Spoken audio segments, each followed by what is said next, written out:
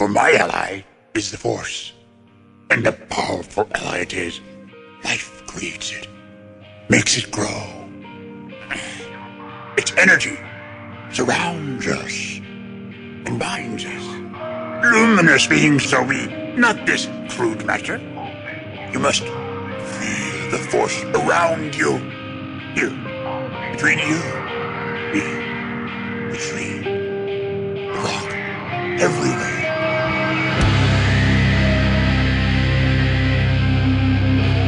I am a Jedi, like my father before me.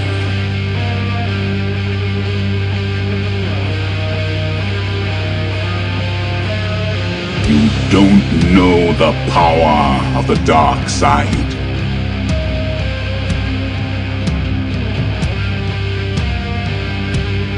If you strike me down, I shall become more powerful than you can possibly imagine.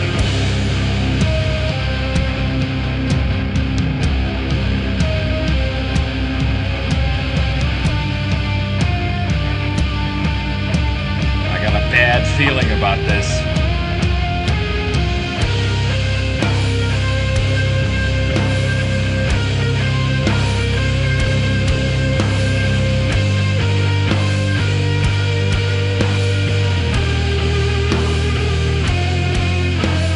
Welcome to episode 199 of Blue Harvest. I'm your host, Halls Burkhart. And I'm your host, Will Witten. And we are almost to 200 episodes. I'll be damned. We've almost done it, Will. One public hair away. One public hair away. You be careful. You be careful now. Man, I gotta tell you, buddy, I am having a hard time reacclimating to post-celebration world. And it was just so great you don't want to come back to reality. It's that, and dude, work has been kicking my ass nonstop. It doesn't hurt that, or it doesn't help that we're getting into like the busy season at my job. Spring and summertime are like the real heavy season.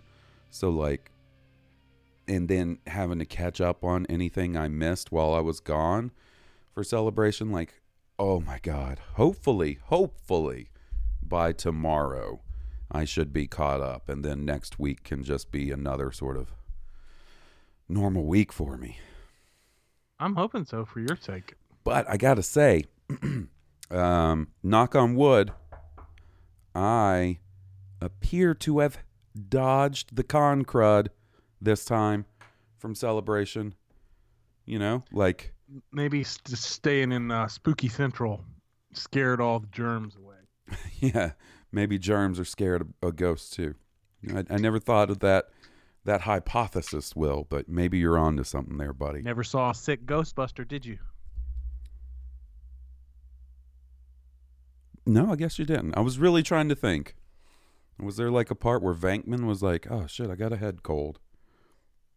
So yeah, dodge the con crud. Not even got slimed by Slimer. You would think there would be some bacteria in there, right? I feel so oogie. Yeah, man. Just struggling to get back into the swing of things. Well, that's not good to hear that, it's a fight for you to get back on top. Yeah, like I said, I think after tomorrow I have it straightened out. And like today, Jessie was before she went to work, she's like, "Do you want to see Avengers this weekend? Because if we don't, we're probably going to have it spoiled." And I was like, "Fuck yeah, I want to see Avengers this weekend." Hell yeah. I just don't.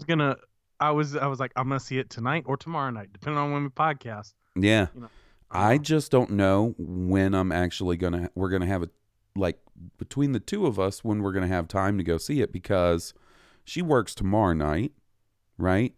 And her family's all coming into town because her niece Hunter is graduating college Saturday. Congrats, Hunter, by the way. She doesn't listen. She's too cool for this.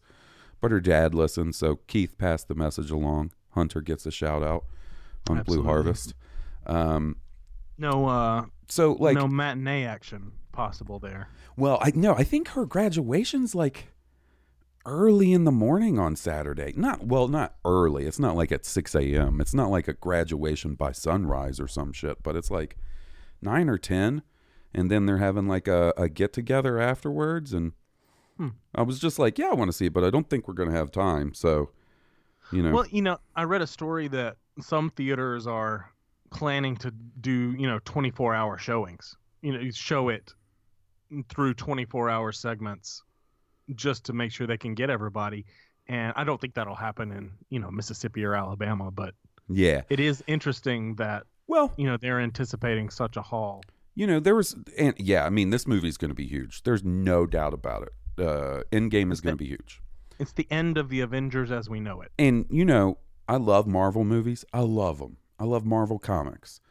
When there was not Star Wars, like new Star Wars, for me to ingest, Marvel comics were like my new stories. You know what I mean?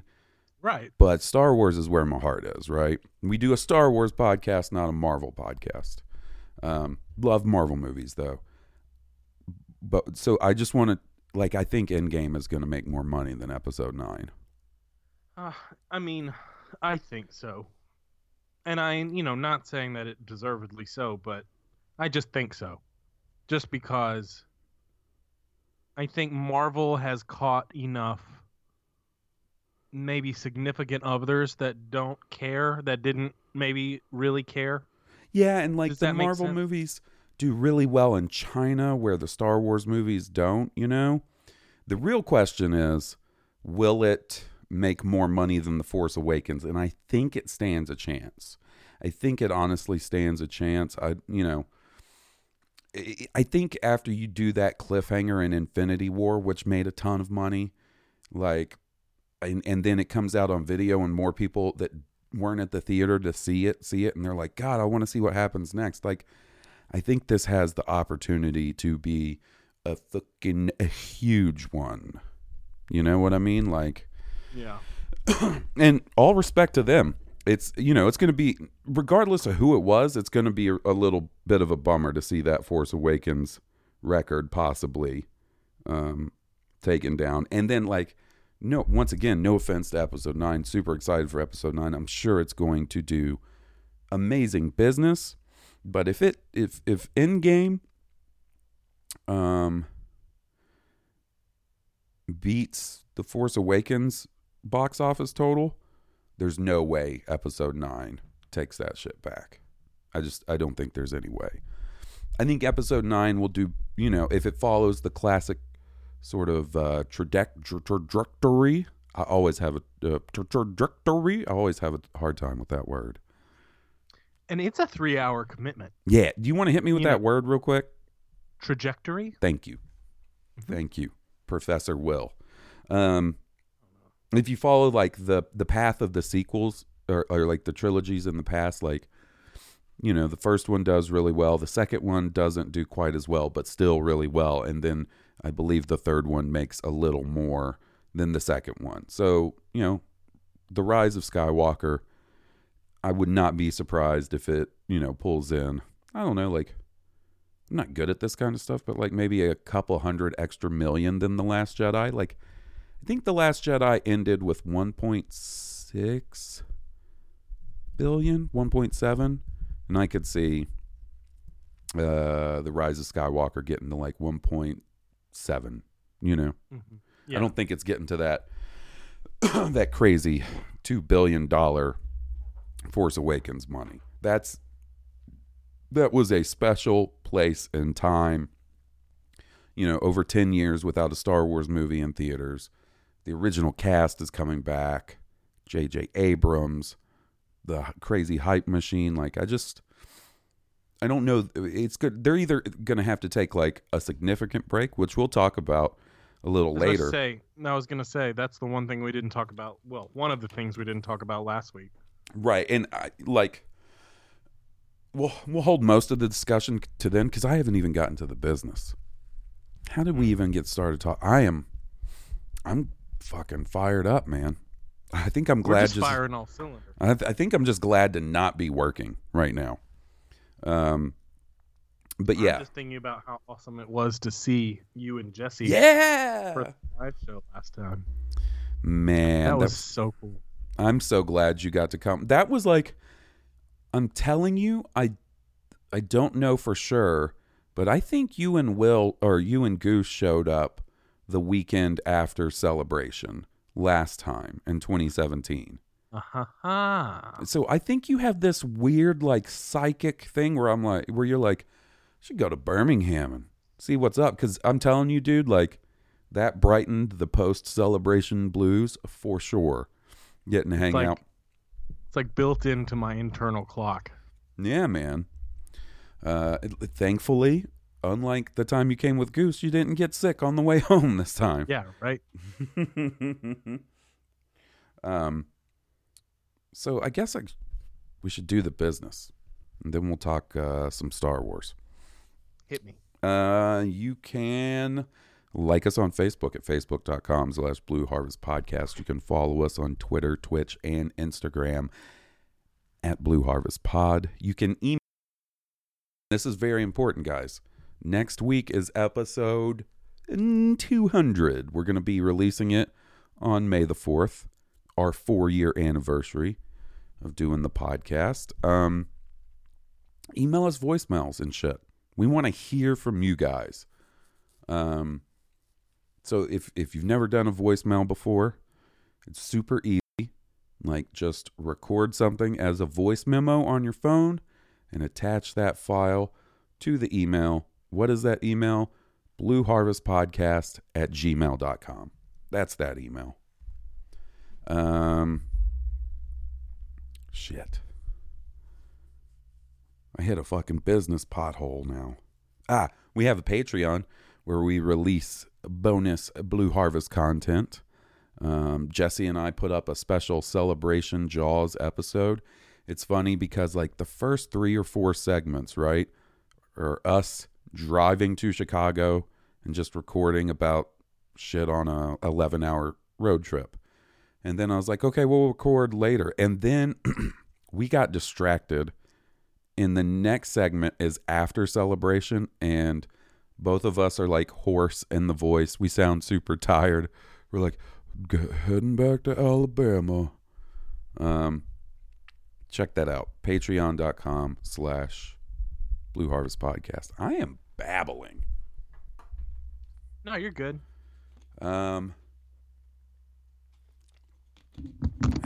Check out the Making Star Wars Podcast Network, where we are a babbling brook next to the roaring rivers of podcast content that come from the likes of Now This Is Podcasting, Steel Wars, The Sith List, Rogue One, a podcast for winners, a Star Wars podcast for winners even, Tarkin's Top Shelf, Idiot's Array, First Order Transmissions, and The Cargo Hold.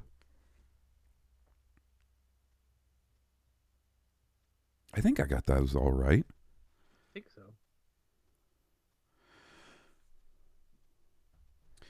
And I think that's about it. Oh, if you want to see the Steel Wars live show from Chicago, he's going to be premiering that on his YouTube channel on May the 4th. I'm on it. Claire from the Imperial Senate podcast is on it. Jason Ward.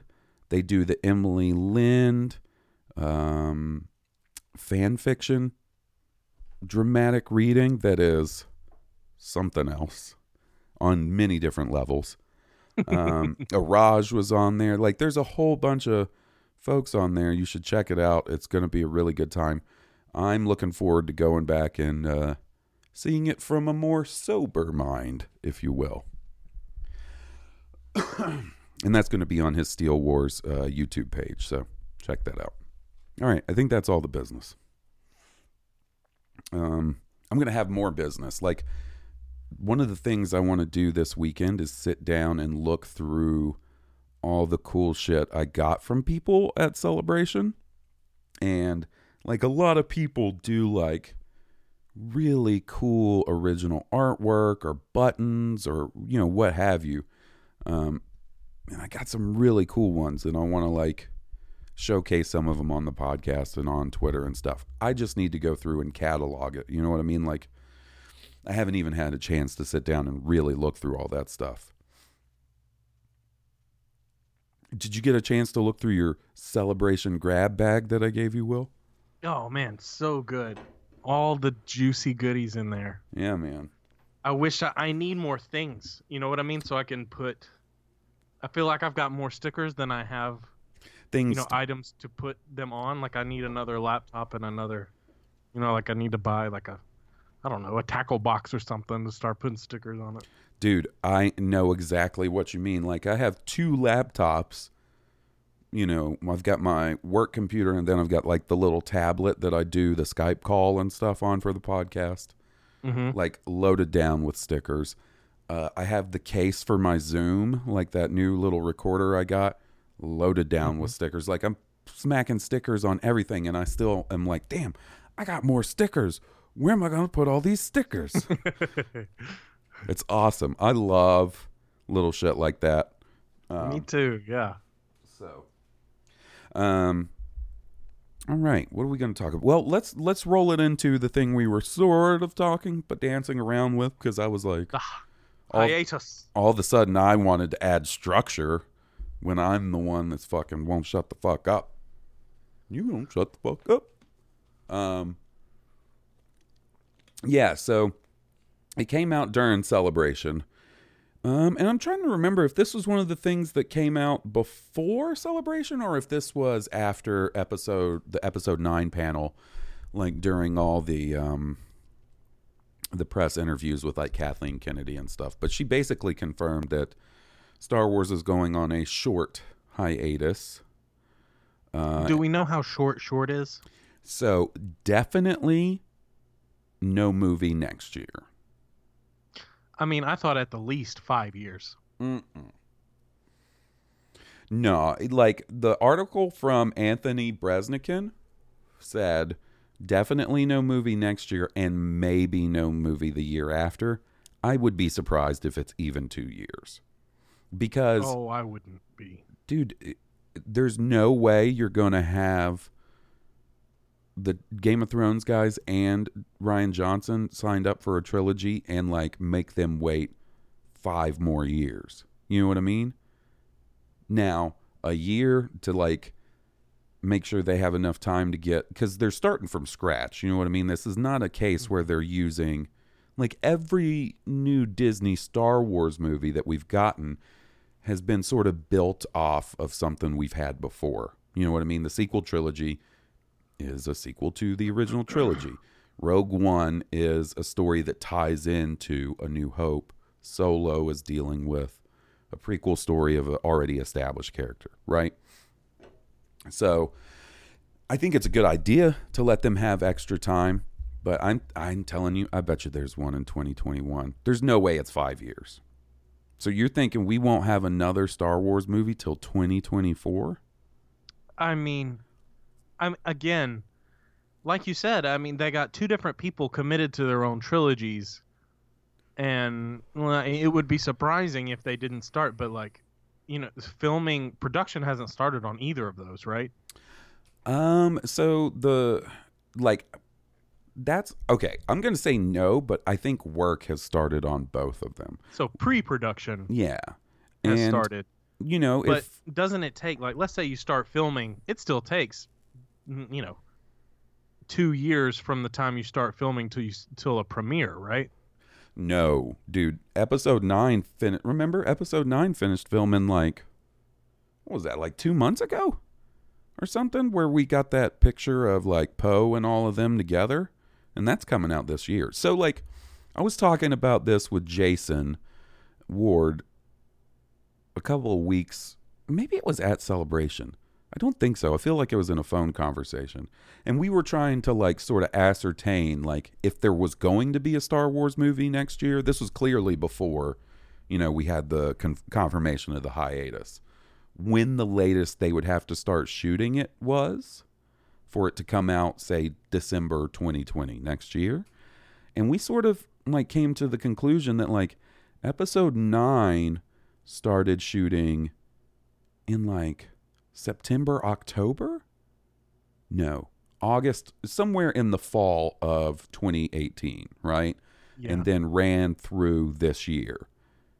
So at the very latest, they would have had to start at like August, September, October this year for a movie next year.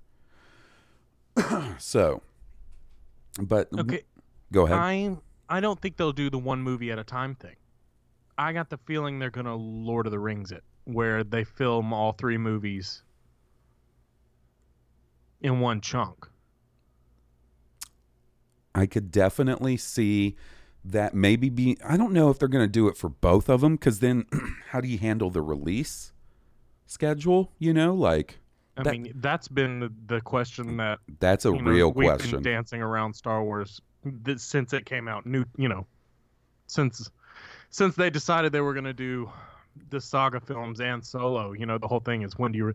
I mean, I'm like you. I think Star Wars is going to end up being a Christmas thing. I think the way it's performed so far is definitely going to, move them in that direction.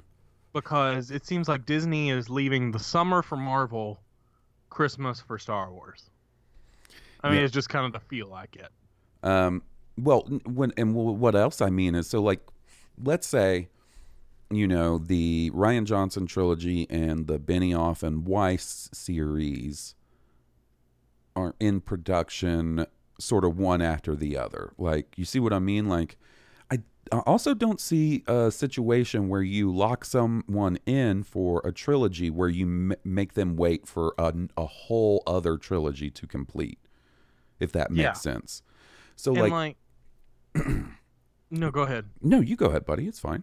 The Benioff and Weiss stuff and the Rian Johnson, they're almost, to me, are separate entities. What I'm really interested in, how long is the hiatus between episode 9 and episode 10? Oh, that's kind of what I'm thinking about 5 years out. Oh, maybe okay. 10. So, see, that's what I thought you were saying, 5 years with no Star Wars movies at all. And I didn't, I mean, I kind of forgot about those other trilogies in the works there for a second, and when you brought them up, I was like, oh shit, yeah, that's got to come out in the next 2 or 3 years. So, yes, obviously. I mean, and when I thought hiatus, I knew those were in production, and I was like, do they mean, the next? I mean, will it even be called episode 10? Will Disney drop the numbers and just like try to start fresh with the story after Rey? Right. That's a good question. And we have a little chunk of info that I pulled and set aside for talking about this evening. But that is a good question. I kind of feel like there's almost, I don't know. Because they keep saying that this ends the Skywalker saga. Right. But and then so far, the Skywalker saga is the only one that's been numbered. Right. But then, well, it's the only ones that have also gotten direct sequels. Like, it would have been interesting to see if Solo had made $1 billion at the box office and they had a sequel to that. What would it have been called? Yeah, would it have been called Solo 2? That doesn't sound like, as a title, that's not great. That would have been interesting to see. So, as far as the continuation, like, if episode 10, in quotation marks, ever does roll around, which I'm a firm believer that it will, I think the story will continue. Obviously, from starting with Rise of the Skywalker, the story's going to continue, on forward. Eventually. I totally believe that. I like King Tom's idea. He said this originally on Twitter, I believe, that like he liked the idea of episode 10 coming out in 2027, which would be the 50th anniversary of Star Wars. Like, that could be a neat little, like, big event. The 50th anniversary of Star Wars and the beginning of, the next trilogy after the sequel trilogy. And I almost wonder if, like, the way they'll get around that is if that does eventually happen, is they say, yeah, like episodes 1 through 9 were the Skywalker saga, episodes 10 through 12 are the whatever saga. You know what I'm saying? Just give that section its own. Here's an interesting question. Do you think they'll drop the trilogy aspect and go for like maybe a 2 movie sets? I kind of wondered that. 2 3-hour movies. I kind of wondered that with the Benioff and Weiss movies, because they weren't announced as a trilogy. In the official announcement from Lucasfilm on StarWars.com, it said a series of Star Wars movies. So interesting. Maybe they could go just until question marks. Like maybe the chunk of time they've the chunk of timeline that they've been given is so distant, removed, that they could just keep making those. Kind of what I wonder. Like what I was sort of wondering earlier is like, if the Rian Johnson trilogy and the Benioff and Weiss trilogy are going at the same time, let's say in 2021 we get the first movie of the Benioff and Weiss trilogy, and then let's say in 2022 we get the first movie of the Rian Johnson trilogy, how do you market that so people realize like that's not a sequel to the movie that came out before, it's its own first movie in a trilogy? And I kind of wonder if the reason or how they're going to do that is make them visually so different that it's like very obvious. And the way you do that is by setting one of the trilogies, I would have to guess, way back in the timeline, or I guess even way in the future of the timeline. You know, that's going to be interesting to see how that shakes out. Let me just say as a side note, we're finally coming on the future.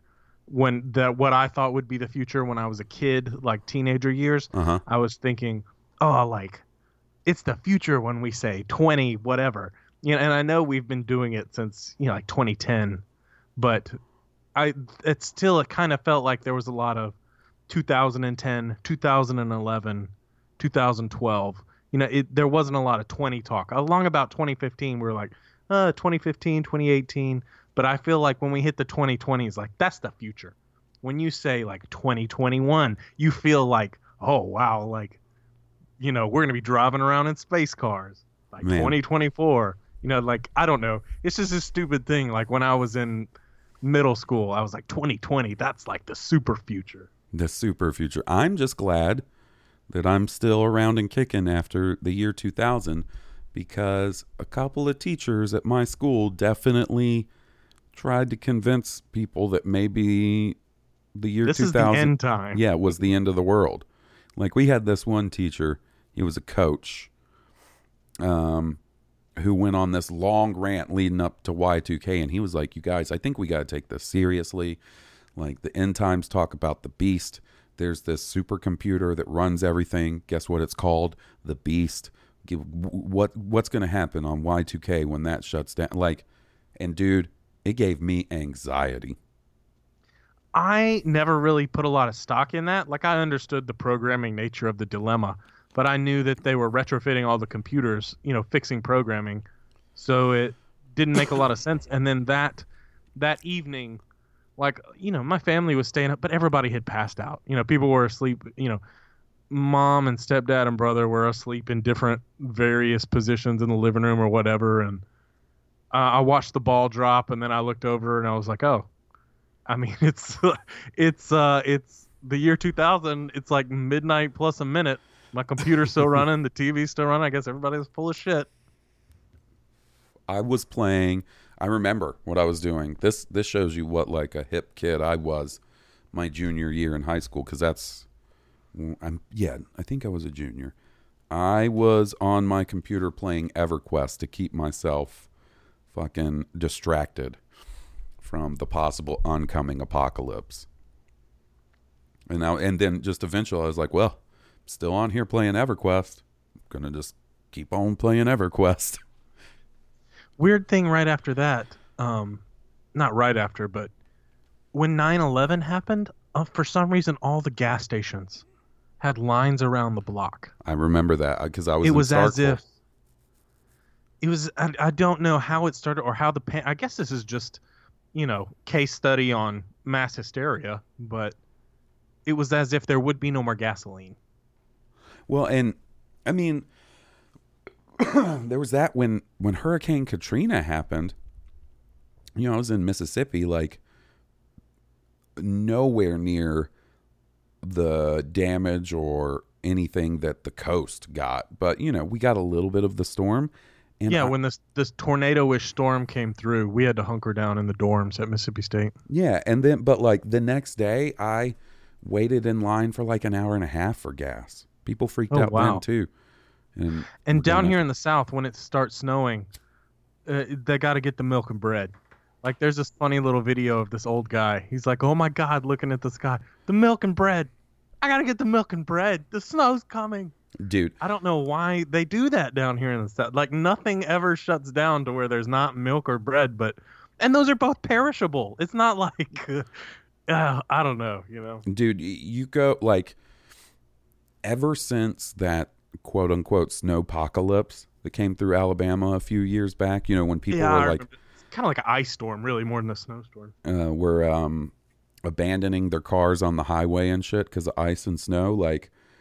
Ever since then, all it takes is like the smallest whisper of a rumor that we're going to get a snowstorm, and shit around here will shut down. Like there was a day this year where like I couldn't go to work because shit was shut down, and it was because it was supposed to snow. It never even snowed. It was a perfectly beautiful day. It was even sunny, right? But you go by the grocery stores and like it's a mob. There are people there like, oh, we got to stock up because this could cases of water, cases of canned chili. Like it gets crazy. We don't fuck around with like that's one thing I was thinking when we were in Chicago. Like the snow in Chicago, like I don't even think it was that big of a snow day for Chicago, but like. And us Southerners are like, I bet the milk and bread flies off the shelf. Well, here. dude, like we were taking public transportation that morning to the convention center for the Mando panel, and no, we Ubered to the Mando panel, and I was just like, it's just, like, look at the traffic, like the roads would be desolate if it snowed, like people would be dead if it snowed this much in one day in Alabama. Ambulances would refuse to go out. It was big old chains on their tires. It was the most snow I've personally ever seen in person, and and I'm sure to Johnny, that was probably just like an afternoon just another snow. Tuesday. Yeah. So, all right, back to the hiatus and where Star Wars falls. I mean, Mark Hamill brought up the fact that the potential for, I don't know, what did he call it?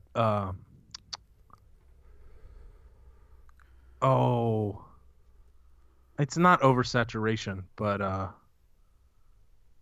wear out, like. Burnout. No. Yeah, I guess burnout is the word. I don't know, maybe not. He phrased it differently, but I still don't think he was right. No, I think part of the way you avoid it is by trying to keep something fresh. And hold on, I'm going to pause until Dharma stops barking. Jesse's coming in. Oh my goodness. Dharma Initiative Burkhart. Come on. Hey, Dharma, you know that person. That's Jesse. Okay, so where were we? Oh, talking about like the future Star Wars movies, and Star Wars burnout. Like, I kind of think, like, in some regards, like the biggest hurdle you had to get over with like episode 7 with The Force Awakens was like coming up with a new cast of characters that you could have alongside the classic characters that people latched onto as much as like Han Solo, Luke Skywalker, Princess Leia, Chewbacca, etc., right? And I feel like they've done that. I feel like J.J. Abrams did a really good job, and Lawrence Kasdan, of doing that and kicking off this trilogy. But in some ways, the idea of like a fresh new trilogy with fresh new characters without supposedly any attachment to anything that's come before to like sort of like hold yourself up on, that's kind of a scary proposition when you think about it, you know? It is. So I hope I hope by doing that, like if they're successful with that, then I think that could curtail Star Wars burnout.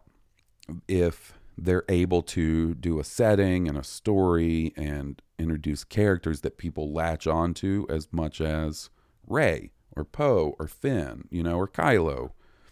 And I feel like I just have this gut feeling that The Mandalorian is going to do that in a lot of ways that we haven't seen yet. Yeah, and not with the freshness, I mean, but with just kind of the way introducing new the characters. story is told and Yeah. the stakes that are. And, present. you know, that's the thing. Like, am I bummed that we're not going to get a Star Wars movie next year? Of course. Like, I've loved having a Star Wars movie every year. But we're going to have Star Wars TV. We're going to have, you know, hopefully another season of The Mandalorian. We're going to have the Cassian series. We're going to have, you know, whatever else is coming down for Star Wars as far as Disney Plus and live action and animation and stuff. So it's not like we're going to be bereft of content. I just enjoy a nice Star Wars movie in the theater too. And I really wish Solo would have done differently, performed differently, because I felt like it could have. I felt like it could have led in this direction of characters, I mean, that we were attached to, but whose lives we hadn't seen in a young time. Right. Like, there's more story to tell there. Oh, I absolutely agree. And I wish when you see Solo, you feel like there's so much more story that can be told here. This isn't bad. Like, I don't know why people did not care to see it in the theater so much. And I mean, it's also like, that's one of those like alternate universe scenarios that I would love to see. Like, how would have Solo performed had it been released in December instead of May? Something tells me it might have done a little better. Would it have, you know, who knows? Would it have still underperformed? There's no way for me to tell, but I definitely feel like it would have done better than it did. And I'd like for them to make a new non-saga movie that doesn't seem to have such juggling like anxiety. You know, I feel like Rogue One had this, like, these projects seem to have these rocky roads at some point. And I know almost every project does in cinema, but it doesn't seem like The Mandalorian is going through that kind of stuff. No, It kind of seems like The Mandalorian's smooth as butter. See, that's the thing. Like, I'm with you. Like, the Rogue One reshoots, the firing of the Solo guys, and then bringing on Ron Howard, you know, and then firing the first guy that was going to direct Episode 9 and replacing him with J.J. Abrams. Although I'm stoked that happened. Like, I'm ready, like you said, for there to be sort of a smooth production schedule. Hold on one second. So yeah, like, clearly it would be nice if it goes more smoothly going forward. And I wonder if some of that could be attributed to maybe trying to do too much too quickly. Yeah. Because I see what you're saying. you know, a lot of times people want to compare Marvel to Star Wars, like Marvel Cinematic Universe to Star Wars, and like. And all I'm that. guilty of that too, just Me because too. It's the same company. It's it's Disney. a franchise, same company, you know. And Tentpole franchise, I believe is the word. right, and the thing is, it's in some ways it's unfair to do that comparison because the first Iron Man movie came out and it wasn't like exactly a year later there was another Marvel Cinematic Universe in the theaters. Like, it Right. took Marvel a little while to even get up to one movie a year. I mean, much a less decade. 2 You know, like- years, 2 movies a year or 3 movies a year. And Lucasfilm went in and were like a movie a year. You know what I mean? Like episode and like I wonder if like that quickened pace and not like sort of like taking a little more time to sort of figure out the pipeline and the talent and all that. Like I don't know. I wonder if that's part of the problem. Stop wheezing the juice. Yeah, it's like just the accelerated pace. And poor Ron Howard. And maybe not. Maybe he doesn't feel the same. I feel so bad. Like, I wish he didn't have to not Band-Aid, but like work with what someone else had. You know, if Ron Howard were going to do, I really wish I could have seen what he would have done From the beginning. Yeah. And honestly, dude, I mean, it's one of those statistics that we're never going to know. I personally feel, because it's not like there's ever going to be like a making of Solo book like the old J.W. Rinsler books that really get into the nitty gritty. At least not Even for the a while. Unpleasant stuff. Yeah.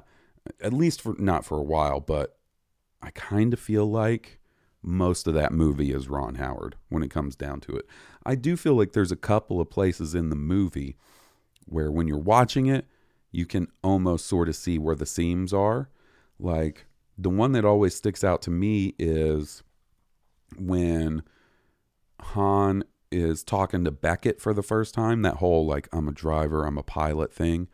Like just watch like the way the cuts are. I think some of that is from two different versions of the movie, like in that, within that one scene. There's just something about it. Like even seeing it in the theater, I was like, damn, I think that might be like, I think we might be seeing behind the curtain a little bit.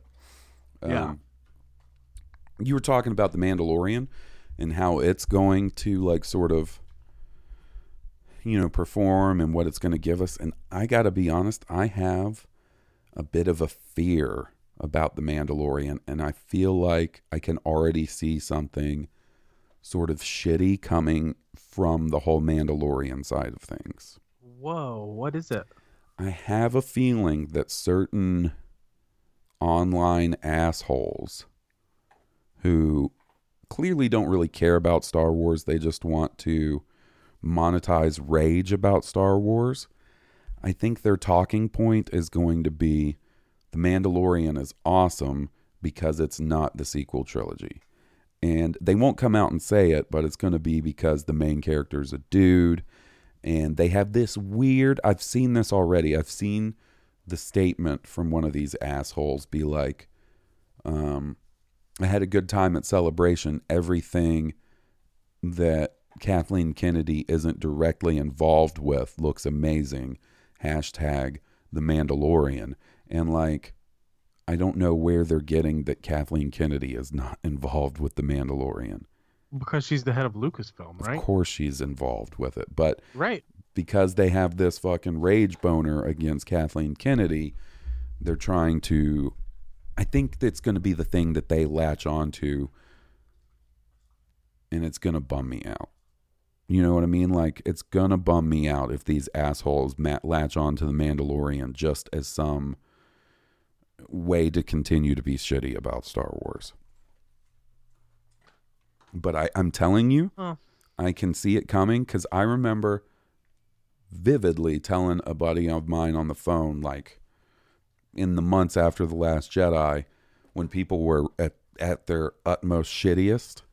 And I'm not talking about everybody. Don't get your ding dongs in a pretzel twist. Like I'm saying, we know who I'm talking about. The real shitheads.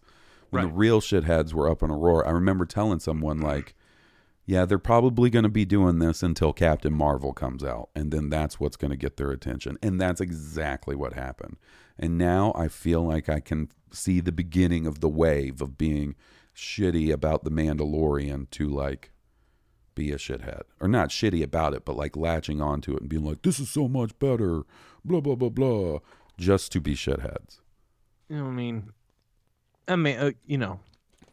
And that's going to bum me out because I'm very excited for The Mandalorian and I don't want to like, you know what I'm saying? Like I just... Well, the people that are listening to that and agreeing with it and taking that as information when it's just hate. Something tells me those are fair weather Star Wars fans anyway. Probably. Who needs them is what I'm saying. So we were talking about, now that I've shared one of my deep, dark, secret fears about fucking Star Wars. We were talking earlier about, like, is this, will there be an episode 10 or something? And there was a video put out on Twitter, on the official Star Wars account, where it's Kathleen Kennedy talking, and she has a quote where she said, "We don't look at it entirely as an end, but it's the culmination of the Skywalker story." Right? That was her quote about it. Right. So that makes me wonder, when she says it's not entirely the end, is she stating the obvious, saying, yeah, there's going to be more Star Wars movies? Or is she saying, like, we don't consider it the entirely the end, as in maybe there will be an episode 10 eventually? It's hard to say, but something to keep in mind. I would love to hear more of Rey's story, after episode 9.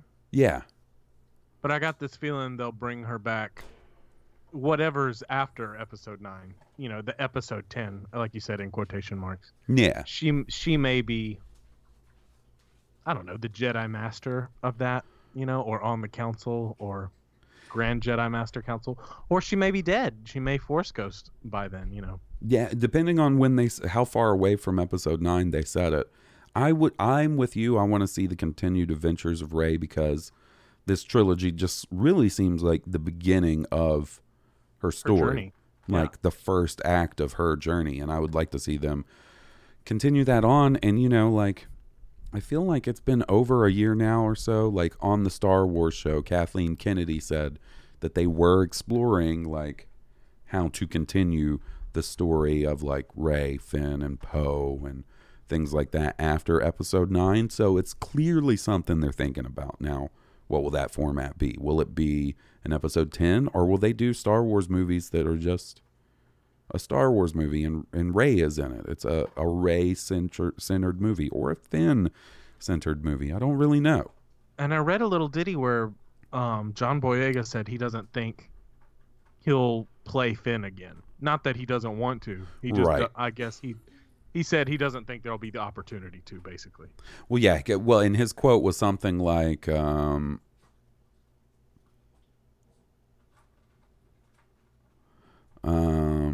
basically, he's not sure. Well, he said, like he thinks this is the war that ends it all, or something like that. Which, like, who knows? Is that some sort of, like, vague hint that Finn doesn't make it out of this movie, or is he just being a company man? I did not think about that. And not, like, giving because away all the secret of the main sauce. cast survive at the end of Return of the Jedi, Right? Except for the villain, obviously. But Your main cast of heroes, right? I just assumed the main cast of heroes would make it out of this one, but I mean, in the world we live in, honestly, I think they will. I don't foresee a Rey, Finn, or Poe dying in episode 9. But I could be surprised. I don't think that'll happen. But yeah, I don't know. It's interesting to see, like, little hints about that kind of stuff when it does happen to be brought up or asked. And like I said, it could very well be like her whole Kathleen Kennedy's quote, we don't look at it entirely as an end, but it's the culmination of the Skywalker story. Like, that could, like I said, could just be her saying, like, yeah, I mean, there's obviously going to be more Star Wars movies, and they're just not going to be episodic movies. There'll be trilogies, but it won't be episode 10, 11, 12. It'll be whatever the fuck they end up calling it. Here's a question.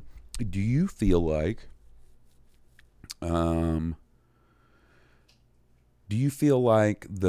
episode numbers turn off new viewers where they're like, I don't know, do I want to see the 10th chapter in this story? Like, you see what I'm saying? Does that like make it seem unaccessible to people who aren't? I don't know, because it's been so long since I've talked to someone that was a new viewer.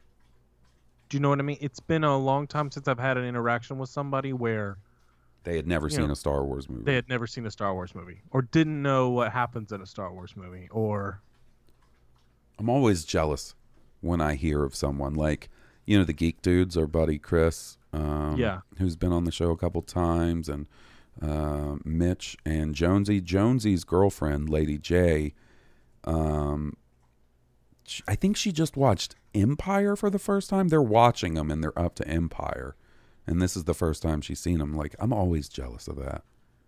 Like, Yeah, man, I've never been able to introduce somebody to Star Wars, so I don't really know, you know, how to answer that question. But do I think the numbers throw them off?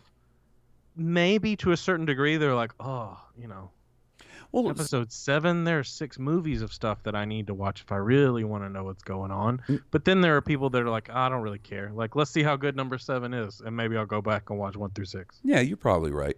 Like, I know for me personally, and obviously this is a much bigger time commitment than watching all the Star Wars movies. But if there's a video game series that's been going on for a long time and the newest title just comes out, like, sometimes it'll keep me away. Like, a good example is there's this series of games on the PlayStation called Yakuza, right? They're kind of like, I don't think they're really necessarily like Grand Theft Auto games. They are open world. It's obviously set in Japan, and it's got like an open world city you can explore. There's story missions, etc., etc. And like, they get really good reviews. They're like pretty well regarded. Like, they've got a pretty hefty fan base, and like, they're pretty passionate about those games. And I think the 6th one just came out, and like, it's a series I would like to get into, but I don't know, like, do I want to jump in on the 6th game? I don't know that I have time to play through the first 5 before the 6th. You know what I mean? And they're pretty hefty games. They're open world games, so they take a decent commitment of time. And like, so I know for me personally, that sort of thing can affect me. I just wonder, like, from a marketing standpoint for Disney or Lucasfilm, would they see some benefit in releasing sequels to Episode 9, but not calling it? Because when you look at the marketing for Star Wars The Force Awakens, it was never Star Wars Episode 7, The Force Awakens. Never was. It was like that for the prequel trilogy. Never was with The Last Jedi either. Nope. It was And The Last Jedi. And it was for a little while for Episode 9, The Rise of Skywalker, but that's because we didn't have a title. I imagine by the time, November, December, when we're seeing TV spots, I don't know that we're going to really hear any mention of Episode 9. So to me, that kind of makes me wonder if, like, from a PR standpoint, they feel that way. Like, is it like detrimental to, like, say Episode 7? I don't really know. But it's something to think about, I guess. And dude, again, I hate to come to Marvel as a comparison. They seem to stuck with that through the main heroes, like Iron Man 2, Iron Man 3. But Thor, that didn't happen with Thor. Thor got the Dark World and then Ragnarok. Same thing with Captain America. It wasn't Captain America 2. It was Winter Soldier and Civil War. Right. Ant-Man and the Wasp. Guardians got Volume 2. It did. It did get a 2. It got a number, but that's in the vein of soundtracks, which is kind of the Guardians of the Galaxy shtick, right? It definitely fits a theme. But once again, Spider-Man, Homecoming. Spider-Man, Far From Home. Like, it's not Spider-Man 2. So, yeah, that's interesting. What's going to be weird to me is, like, and obviously, we'll always have the internet to reference this sort of thing, but like let's say you're a kid, right? And you go into the which I know doesn't exist anymore, but let's use this analogy. You go into the video store, you go to Blockbuster, and you're like, I want to start watching Marvel movies. How do you know what order to watch Captain America's in or the Thor movies in? To me, that's kind of interesting. I see what you're saying. I'm throwing that around in my head, and I see what you're saying. And same thing with the Avengers. Like, how do you know? Well, obviously, the first one is just called the Avengers. But then how do you know that Avengers Age of Ultron is next, or Infinity War, Endgame? Endgame seems pretty logical. Self-explanatory. But I'm guaranteeing you, I'm pretty sure there's going to be another Avengers movie after Endgame sometime within this next, batch of Marvel movies. They will assemble whatever group of heroes are still under contract, and they'll have some big fucking threat they have to face. Okay, so Avengers. Only briefly. I'm not trying to pull us away from Star Wars. Well, that's fine. We've done the Civil War. We've done the Civil War. We've done the Infinity War. Do you think there's another comic book line that they'll tap for the next kind of Avengers phase? Absolutely. I couldn't tell you what it is because I know... The only other one I know of is Secret War. Yeah, but there's way more. I mean... Are there? Yeah, there's way more big events. Crisis on Infinite Worlds was DC, right? Right. Okay. But, they've got Secret War, like you said. There's fucking... Avengers versus X-Men was a big thing. More recently, not super recently, but maybe that's a thing that comes into play once... X-Men get involved in the MCU. There's plenty for them to pull from. I'll be interested to see what the next... I'm worried about how they tie the X-Men into the MCU because X-Men is so political. I mean, within its own world. Right.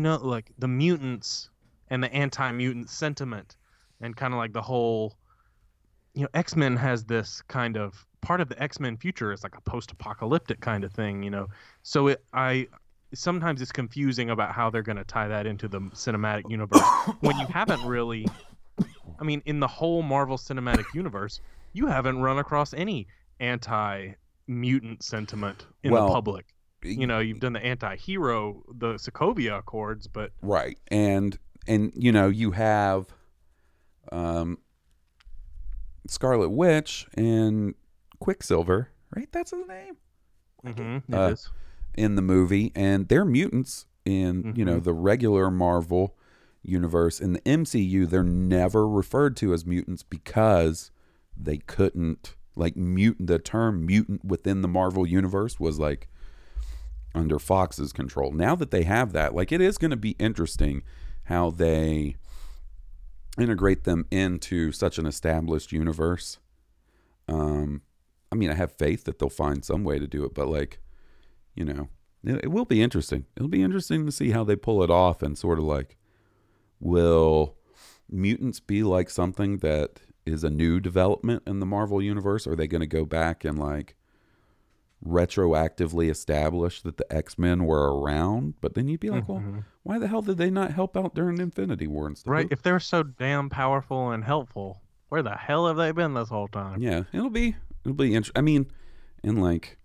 It's a comic book movie. They could always do some sort of they were in another dimension, or even just reality shifting. I don't know, man.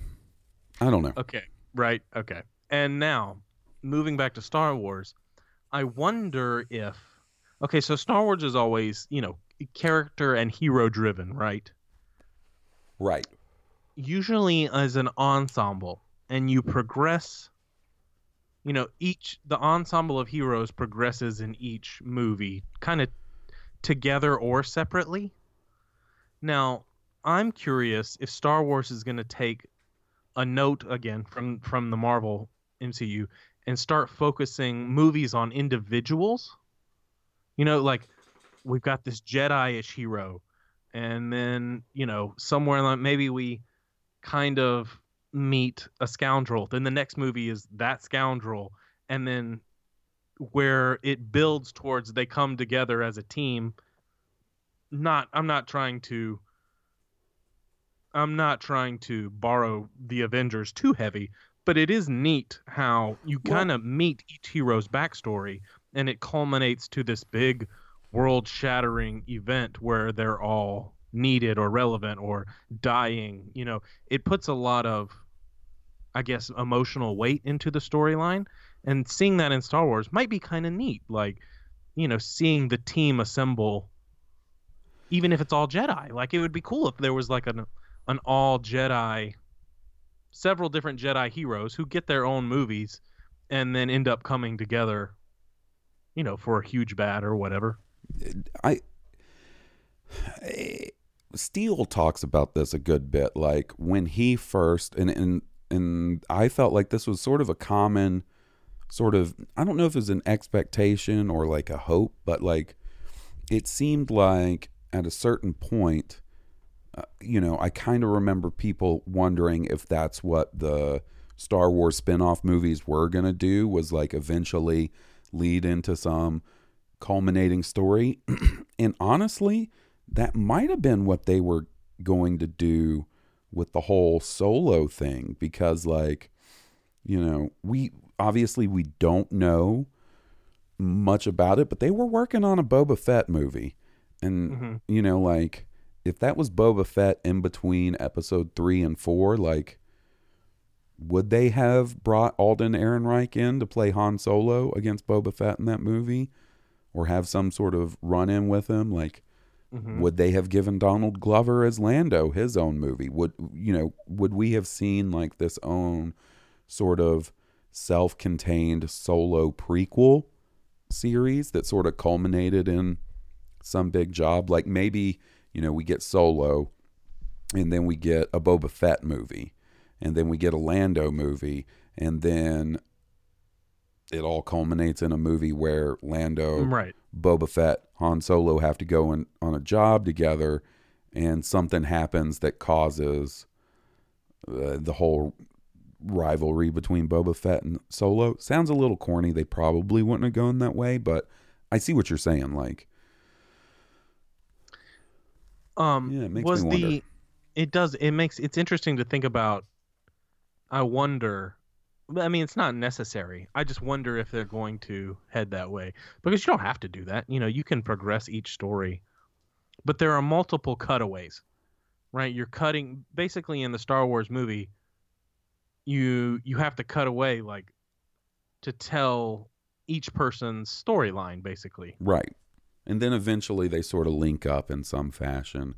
Right. You know, like, I mean, it is sort of different depending on the Star Wars movie, but you're right. Like a lot of times it'll be like, well, these groups split. Like in, you know, in The Force Awakens, it is sort of like, you know, Rey meets Finn and Rey meet each other, and then, you know, like that story condenses to the two of them together, and then Rey gets taken by Kylo, and so that splits that story off in that direction. You know what I mean? Like, yeah, and then you got to see what Poe's up to while that's going on. Right. So, yeah, I don't know, man. I think going forward, we'll see the format and sort of the, you know, we're already seeing it. Like we're seeing the conventions of Star Wars being toyed around with a little bit. Like the big one Steve always brings up to me is like, you told me there's no such thing as flashbacks in Star Wars, and there wasn't at the time when I told him that was not a convention that Star Wars, you know, used, was flashbacks. And then you get the Force back in The Force Awakens, which, like, it's a fancy Force fueled flashback. It's a fucking flashback. It's a flashback. And then in The Last Jedi, it's just straight up flashbacks. They don't even like fuck with the Force on it. It's literally flashbacks. So you will see, you know, changes to Star Wars happen in that way. And I think you have to do that. I think you got to do that to keep it fresh. You don't want the same story told over and over again in the same way. So I think changing it up is important. And I think we will see that. I think when we look back, let's say 10 years from now, the Rian Johnson trilogy, the Benioff and Weiss trilogies are done, and we're looking back on Star Wars, like I think you will be able to see like new things added into Star Wars, like bit by bit. The real question will be is like, who's going to be the one that's like the radically different Star Wars, and what does a radically different Star Wars look like? Who's going to dip their toe in that pool? Yeah. And I feel like The Last Jedi was that in a lot of regards, and I feel like that's been some of the pushback from people, where it just didn't feel like their normal Star Wars to them, and it, you know, I think that caused some of the discomfort with it. But it's funny because that was a lot of people's complaint about the prequel trilogy. It didn't feel like Star Wars, but right. George Lucas is not one to just like do what you think he's going to do. And sometimes he's going to do what he wants to do. Sometimes maybe even it's a little spitefully so. Yeah. Where he's like, "Oh, you think that's what I'm going to do? Nah, I got you." Got you here. Okay, the Darth Maul reveal at the end of Solo, that was just at the very end of the movie. It wasn't a post-credit scene, right? No, we haven't seen really a Star Wars post-credit scene. That was going to be do you think there will be a Star Wars post-credit scene? I don't know. Let's be completely honest, though. That was a post-credit scene that was in the actual, like, that is... That's what it was. Yes. Like, it was just not after the credits. Like, that is post-credit scene type business. Like, that is, to me, the closest they've come to doing, like, one of those Marvel post-credit scenes. Like, but instead of putting it, you know, halfway through the credits, they're like, well, we'll just leave it in with the movie. But I don't know. I don't know that we'll ever see that. I know it's a big deal in the Marvel movies. And, you know, other people have, you know, adopted that, but I don't know. And even in other movies beyond the Marvel movies. Oh, for sure. You know, like, I'm blanking on examples, but I know it has been because, you know, me and my dad used to have to wait, you know, to see if there was something at the end of the credits in lots of movies. Marvel was by no means like the genesis of the post-credit scenes. It's been done well. I mean, fucking Ferris Bueller's Day Off. Yeah. With him coming out and talking, breaking the fourth wall and talking to the audience. Like, Dogma has a post-credit scene with Alanis Morissette. Like, so Marvel wasn't the first to do it. They just popularized it, I feel like. And they used it to progress story, yeah. I feel like. Yeah. They used it to tease upcoming storylines or movies. Yeah, that's why I'm going to be excited to see the post-credit scene of either Endgame or Spider-Man that comes out. I don't think there is one on Endgame. I'll be damned. Everything I've been reading says there's not one on the end of Endgame. Well, then I'll be excited to see the one that's on Spider-Man. Yeah, me because too. I feel like that'll be our first glimpse at where they're heading next. You know, like... Is it Kevin Feige or Kevin Feige? I think it's Feige. Feige. I believe I read something that he said he considers Spider-Man Far From Home as the end of Phase 4. Yes. Not Endgame. Right. And I think... And which to me got my mind where I was like, interesting. I wonder what goes on in there that's the end. You know, that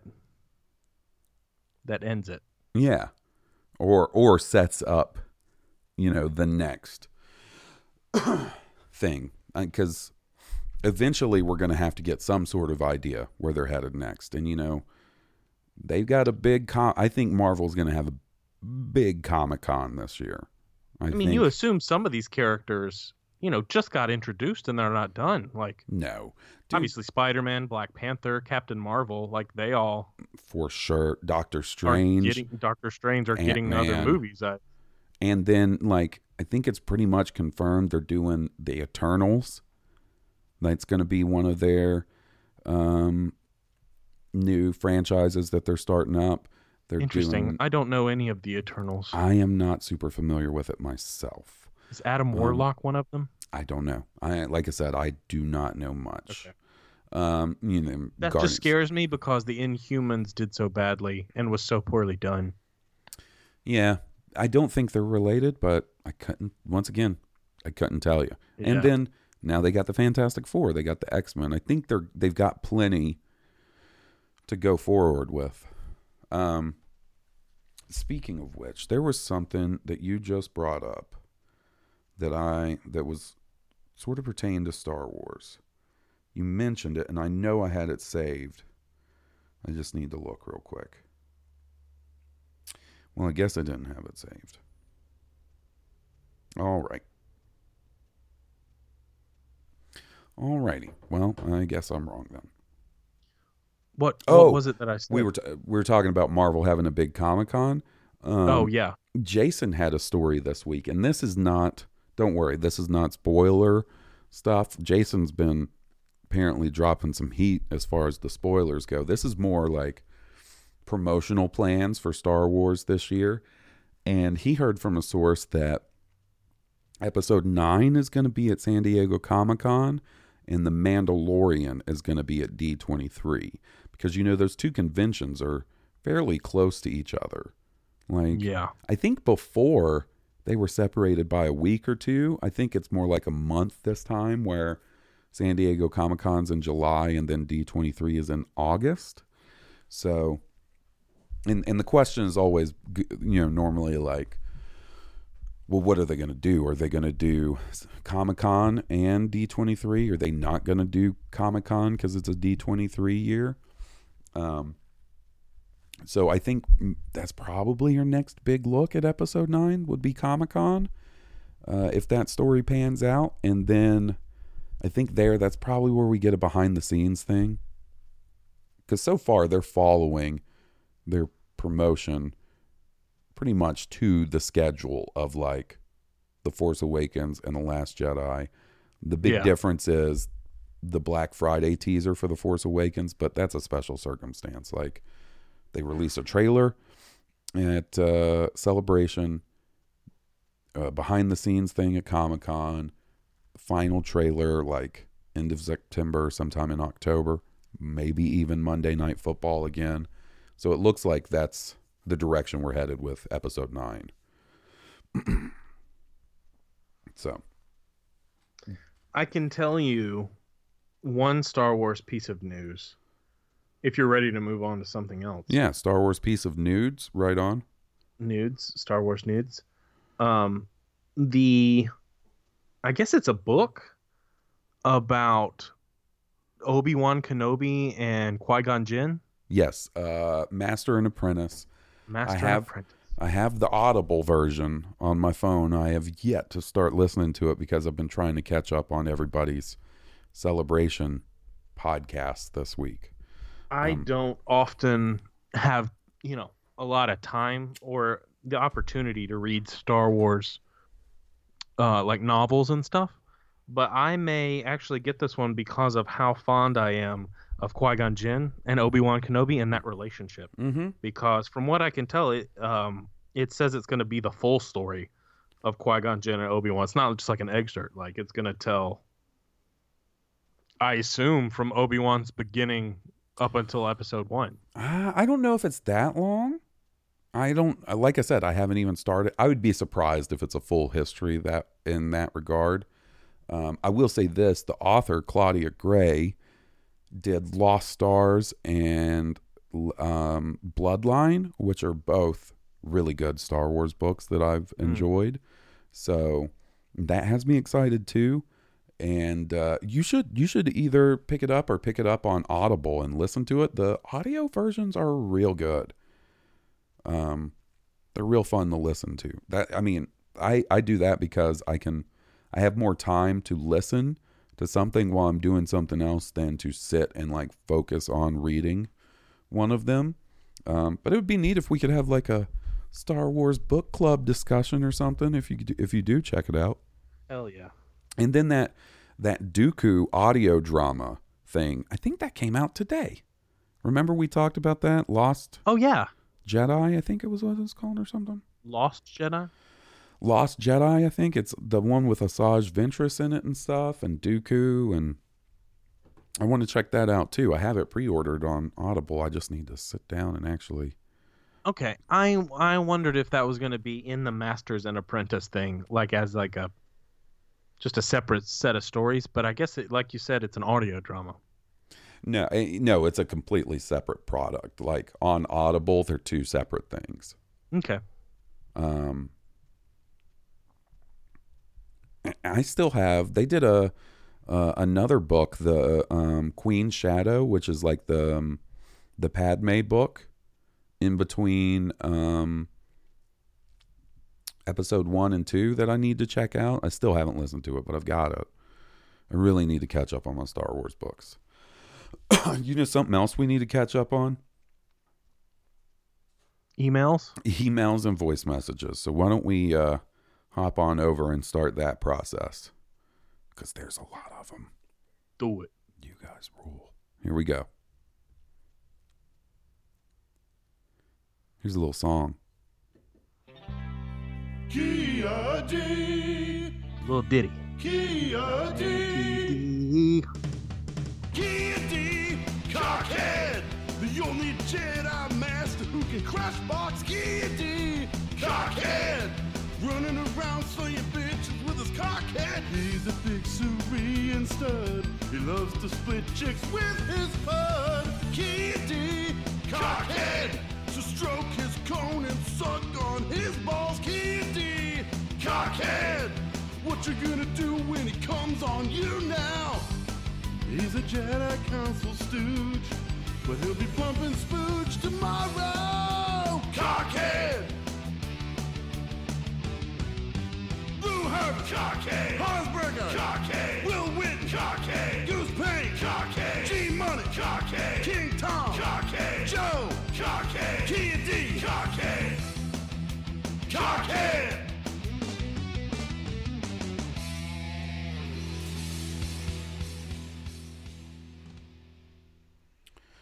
Alrighty. So I just looked while we were listening to that song, and the Dooku Jedi Lost thing doesn't come out till the 30th, so still a few days away. All right, so first up, we've got a message from our buddy, the King. He's back. Let's hear what he has to say. King of all times, King Tom. Hey there, Hawes and Will. I feel like I'm still getting caught up on podcasts and other stuff in this big post-Celebration rush. One big thing that came out after Celebration, I think Good Morning America did an interview with JJ, and he said that before he and Chris Terrio sat down to write The Rise of Skywalker, they brought in Rian Johnson, Larry Kasdan, and George Lucas to talk about the movie. And I think that's a great move. And I think it's pretty amazing that they were able to get all of the people who had written, or at least the primary writers, not counting, Lee Brackett or Carrie Fisher or the guy who helped George polish up episode 3. But you're talking about the primary writers of these 8 movies to come together to really make sure, or to contribute some way to make sure the last one really wraps up everything. And I'm a fan of that move. And I think we're lucky to still have them around. But I wanted to ask you guys, what do you make of George's involvement in all of this?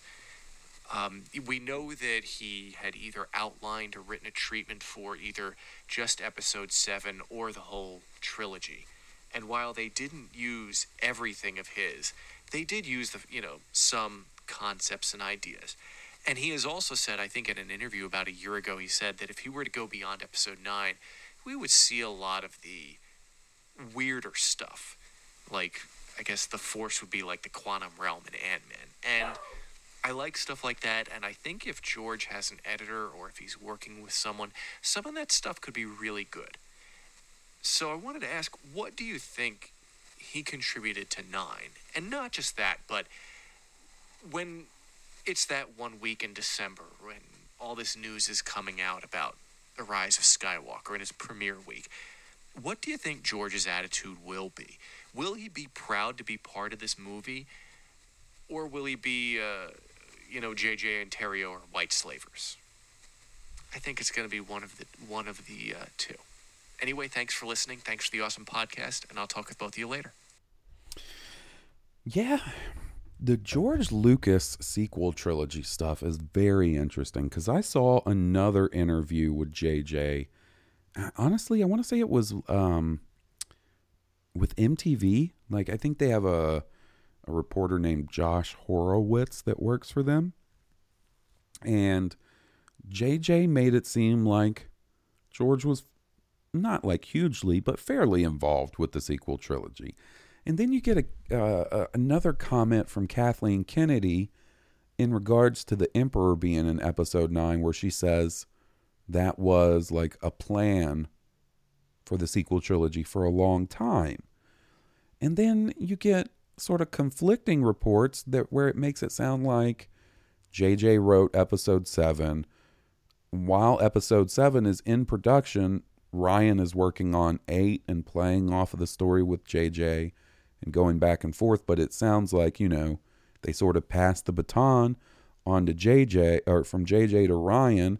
Ryan did his thing, and then old Colin Trevorrow was going to pick up the flag and take it from there. Like, which makes it sound like it's not super planned out in advance.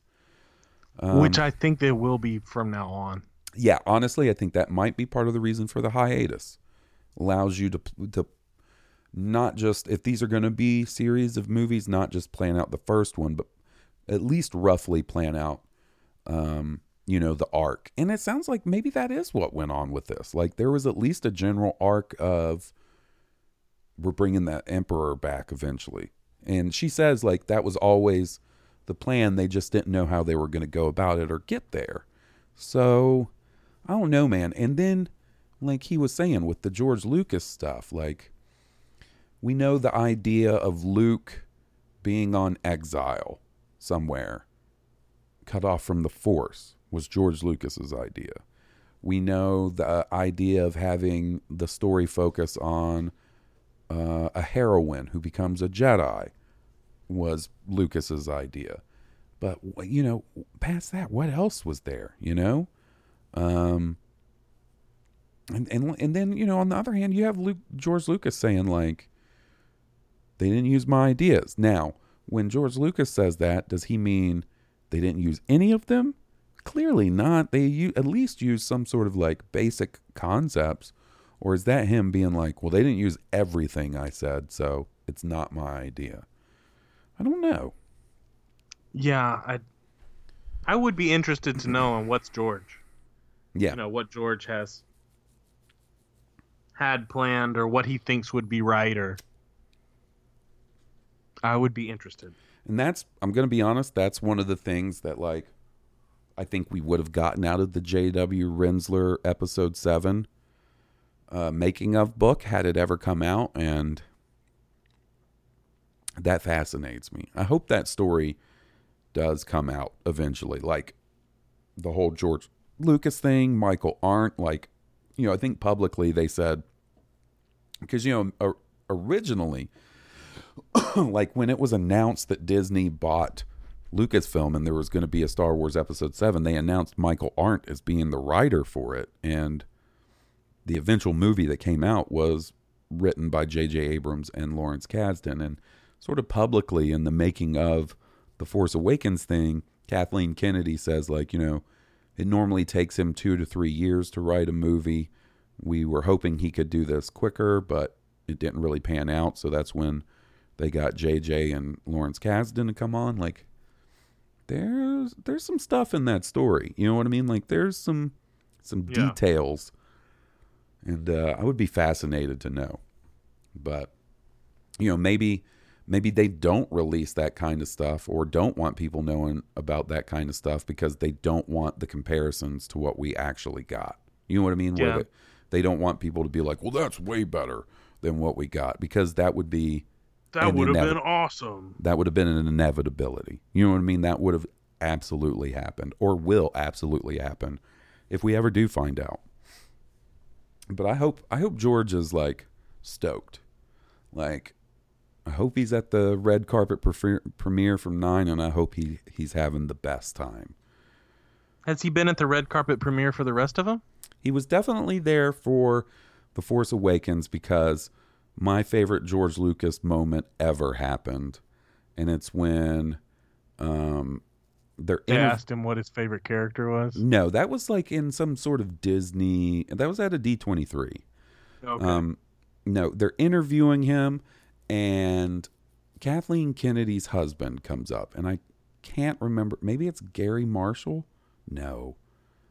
He's a big producer. He's also a big producer. In fact, he is like the producer behind, at the time, the big question was, would The Force, you might not remember this, but would The Force Awakens beat out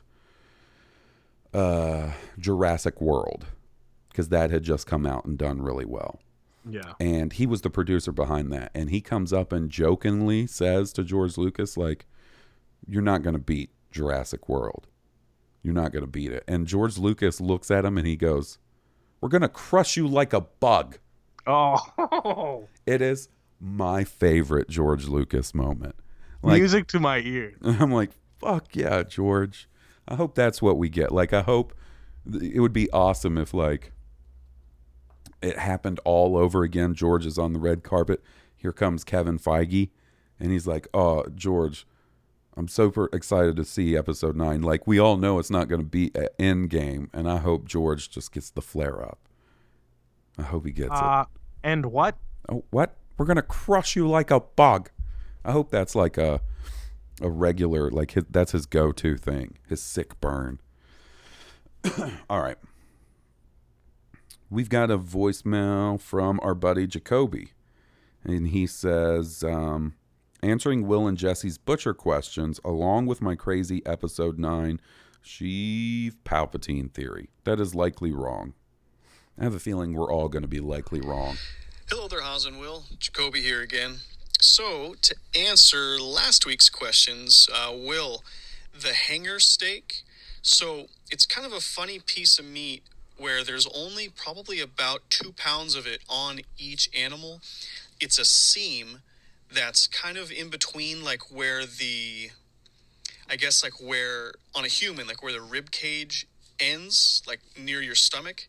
So that hanger steak goes from that section, like your solar plexus area, about down to like where the belly button would be.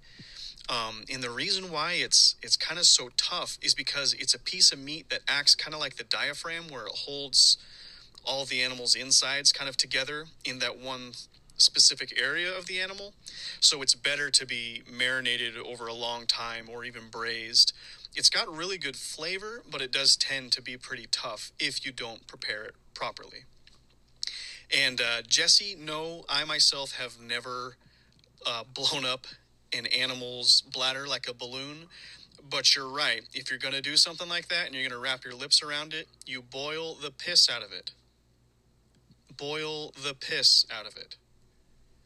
Okay, so my Star Wars question for I you see guys, what he or did there. kind of a weird out there theory that's probably wrong, is everything to do with Palpatine. Now, in some of the comics, spoilers for one of the Vader comics, that mask of Momin, I believe, is that old Sith Master's name that kind of haunts and possesses that mask that Vader finds. What if Palpatine is haunting Vader's lightsaber if it's still at the bottom of Death Star 2? I know in one of the Aftermath novels, they speculate that they may have found Vader's lightsaber, those, what are they called, the Acolytes of the Beyond? But it's not explicitly said whether it's Vader's lightsaber or not. You know, they say, well, it's red, wasn't it? Or something to that effect.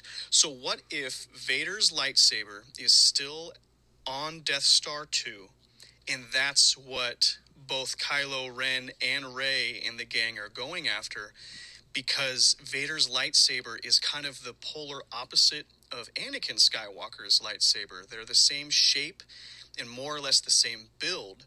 So they're kind of partner, or I would imagine or speculate, like brother lightsabers. If kyber crystals are in fact sentient and force sensitive, maybe Palpatine, I don't know, is haunting the presence of that kyber crystal, and if they touch and hold that lightsaber, they might be able to haunt or, I don't know, manipulate the user. I don't know.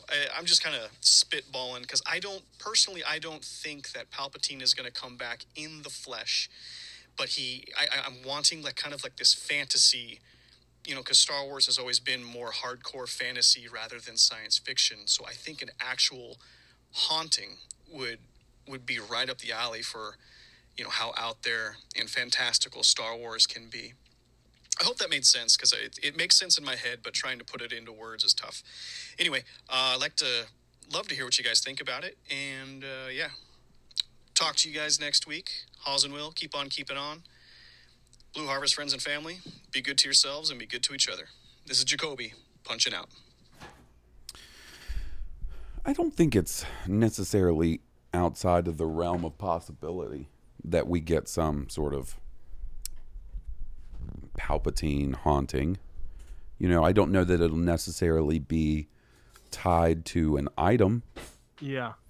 That was the only thing I don't know that it'd be tied to an item, but I can almost guarantee it's some sort of haunting. Yeah. And like I said, I'm always hesitant to pull in like the books or the comics or something when it comes to the live action movies. Right. Just because, yeah, it's all canon, but it's not like we get a ton of references to those things in the movies. And like, would J.J. Abrams or Chris Terrio necessarily even bother to be up to date on that information? Like, I'm sure if they did something that like greatly contradicted, like the story group would be like, I don't know, maybe you need to go in this direction instead because this contradicts this or something. But I just don't see them really reading up and doing their homework like on every piece of Star Wars canon. But then you get weird things in the Aftermath books like that seem to be pointing at Palpatine being up to something, experiments and reaching out to the beyond and feeling like I think even go ahead. I was gonna say even him in the world between worlds, Yeah. He messes with that, and then I know those aren't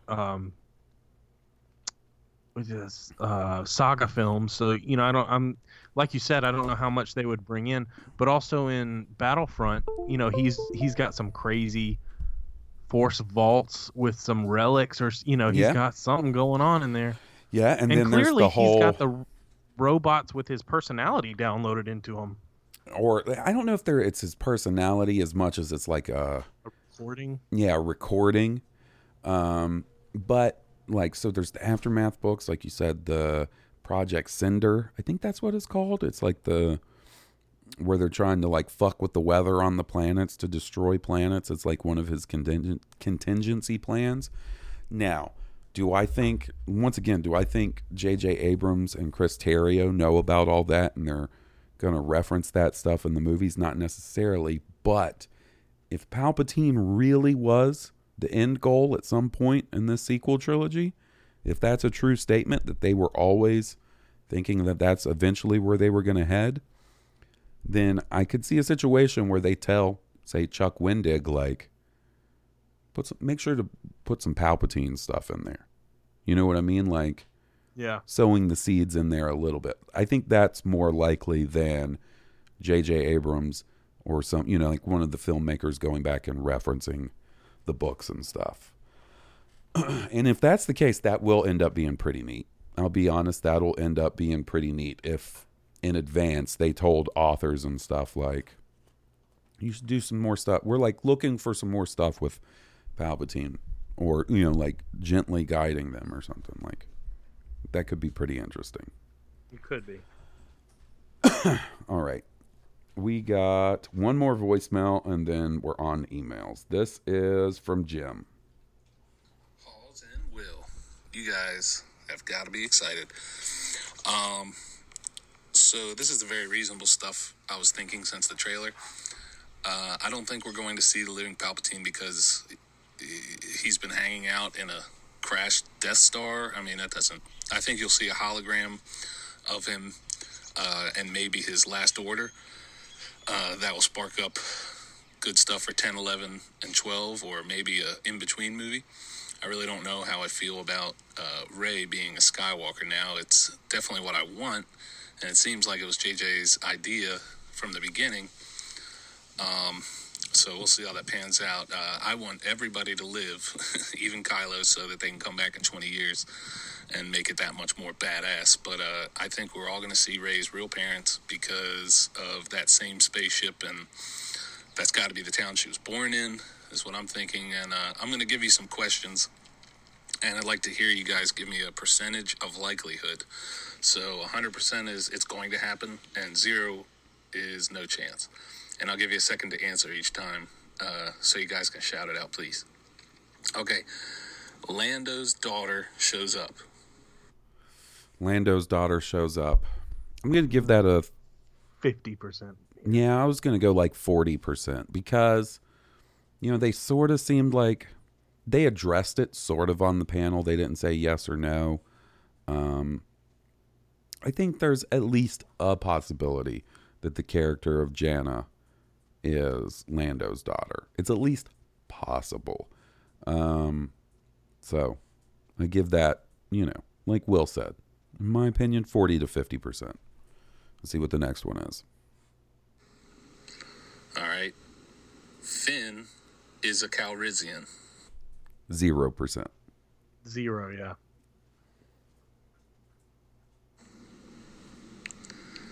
Lando dies.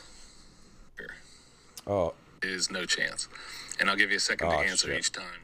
So Lando dies. I think that's a fairly low percent. 15. 15, yeah. Maybe about that for me too. I think it's fairly low. Like, I don't think, like, Han Solo's death in The Force Awakens makes sense to me. Luke's death in Return of the Jedi makes sense to me. Granted, this is after the fact, after we've already seen those movies. But, like, I just don't understand, like, why you would need to bring Lando back just to kill him off. You know? Yeah, because, like, Han's death makes sense in Kylo's. Mm-hmm. I mean, if you want to bring back Lando just to kill him, I mean, I guess that adds emotional weight to his daughter, if that is his daughter. But then it would seem like you just brought him back to kill him. Yeah. Yeah, so I think it's fairly low. Okay. I have one for you at the end of this when we get done. Okay. Lando's daughter shows up. We answered that one. All right. Finn is a Calrissian. We answered that one.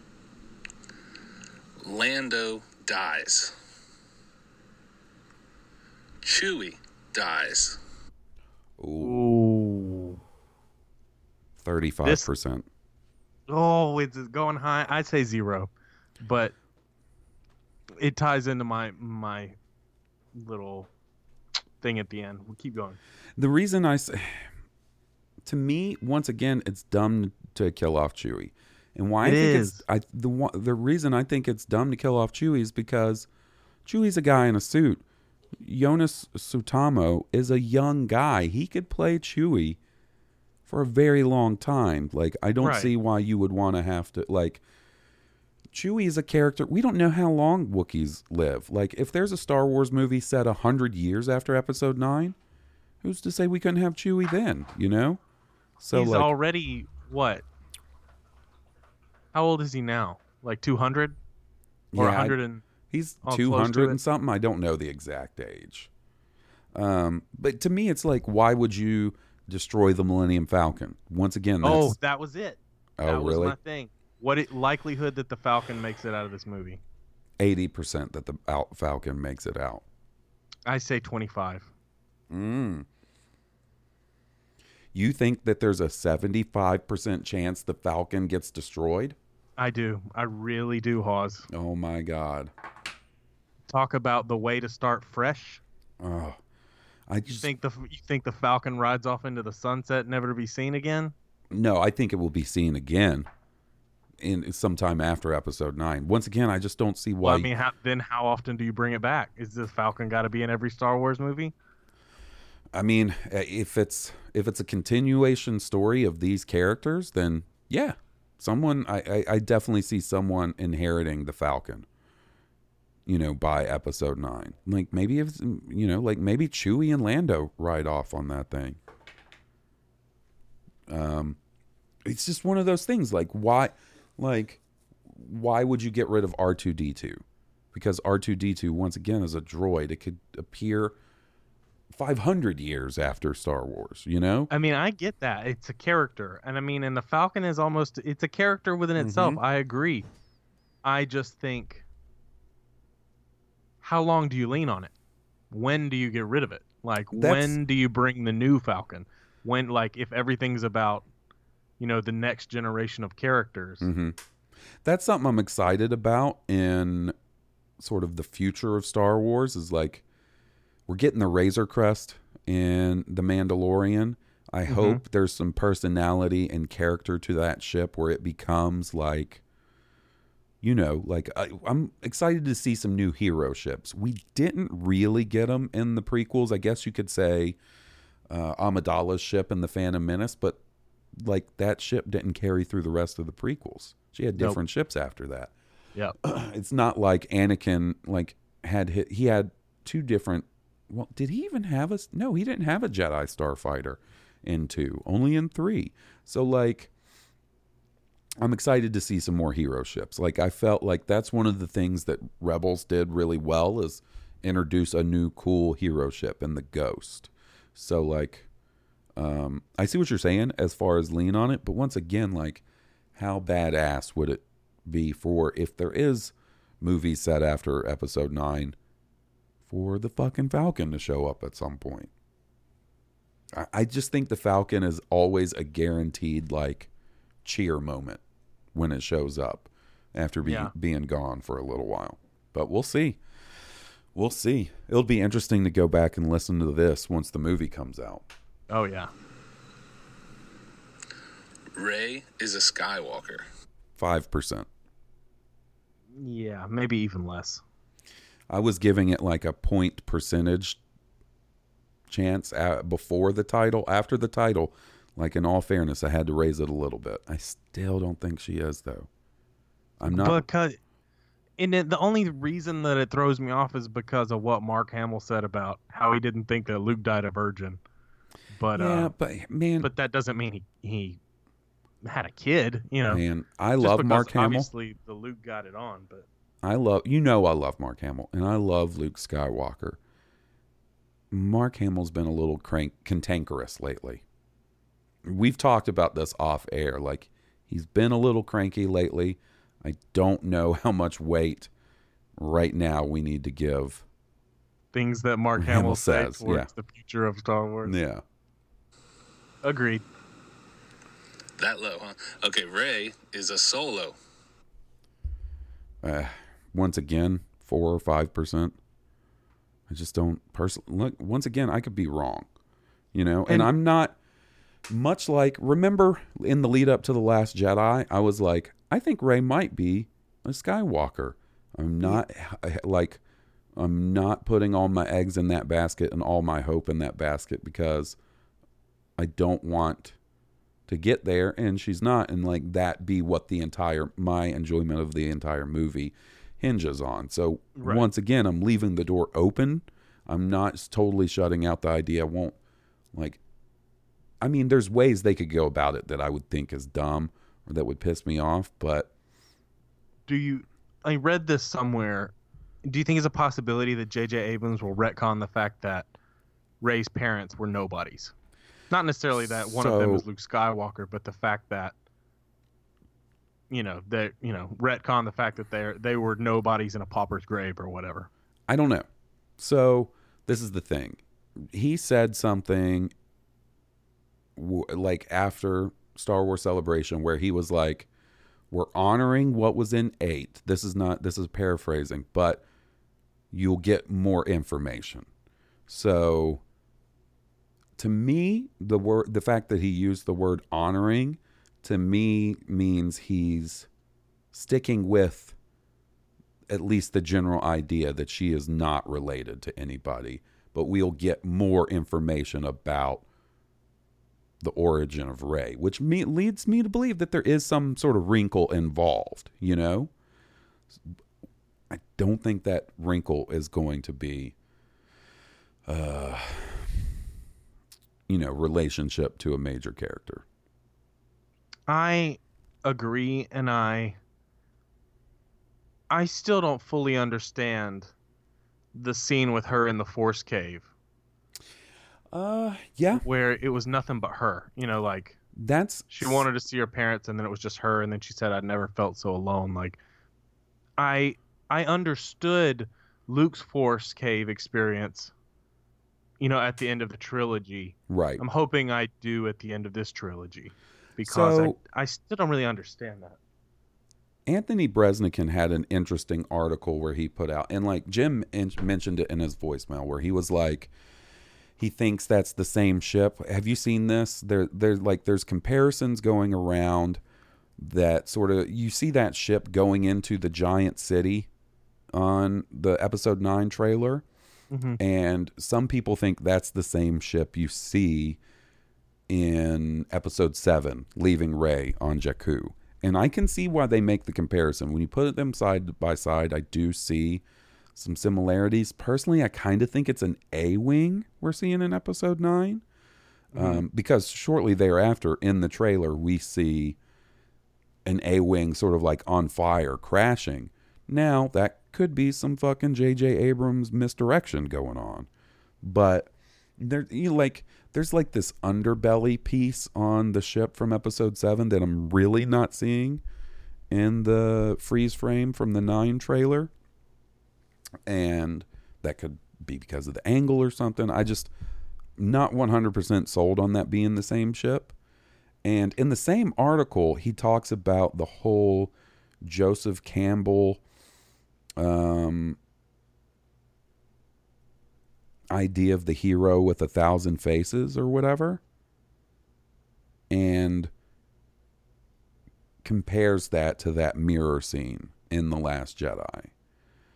And his sort of theory is that maybe we found out that Rey, maybe they were trying to clone Palpatine, or maybe they were maybe she was like sort of genetically engineered, and something went wrong, or they didn't like the outcome, so they dumped her on Jakku. Well, you would think if they didn't like the outcome, they would just kill her. Yeah, it could be. Maybe like she was smuggled out by some drunkards who were like, right. we'll get her out of here. I don't know. And the thing is, like, you see that flashback of her being left, clearly emotionally traumatic. Mm-hmm. But she's old enough to have been taught by someone. she knows how to talk, and and she's been raised. I feel like she's old enough to remember her parents at that. We're not talking so young that she's waiting for someone that's not going to come back, right? Mm-hmm. But there's someone that could. This is what Maz says. She says, the people you're waiting for, they're never going to come back, but there's someone that is. So who is she waiting for? Her parents. Her parents are never going to come back, but Luke could come back. So to me, that's Maz saying to the audience, like, she's not Luke's kid. Like, you see what I'm saying? Yeah. And also to what Kylo Ren says about them being, buried in a pauper's grave and she was sold for drink money. That doesn't jive with being left on Jakku. Like, why would scrappers who have the ability to leave the planet come back to die there? Yeah. That's a good question. Why is that ship leaving?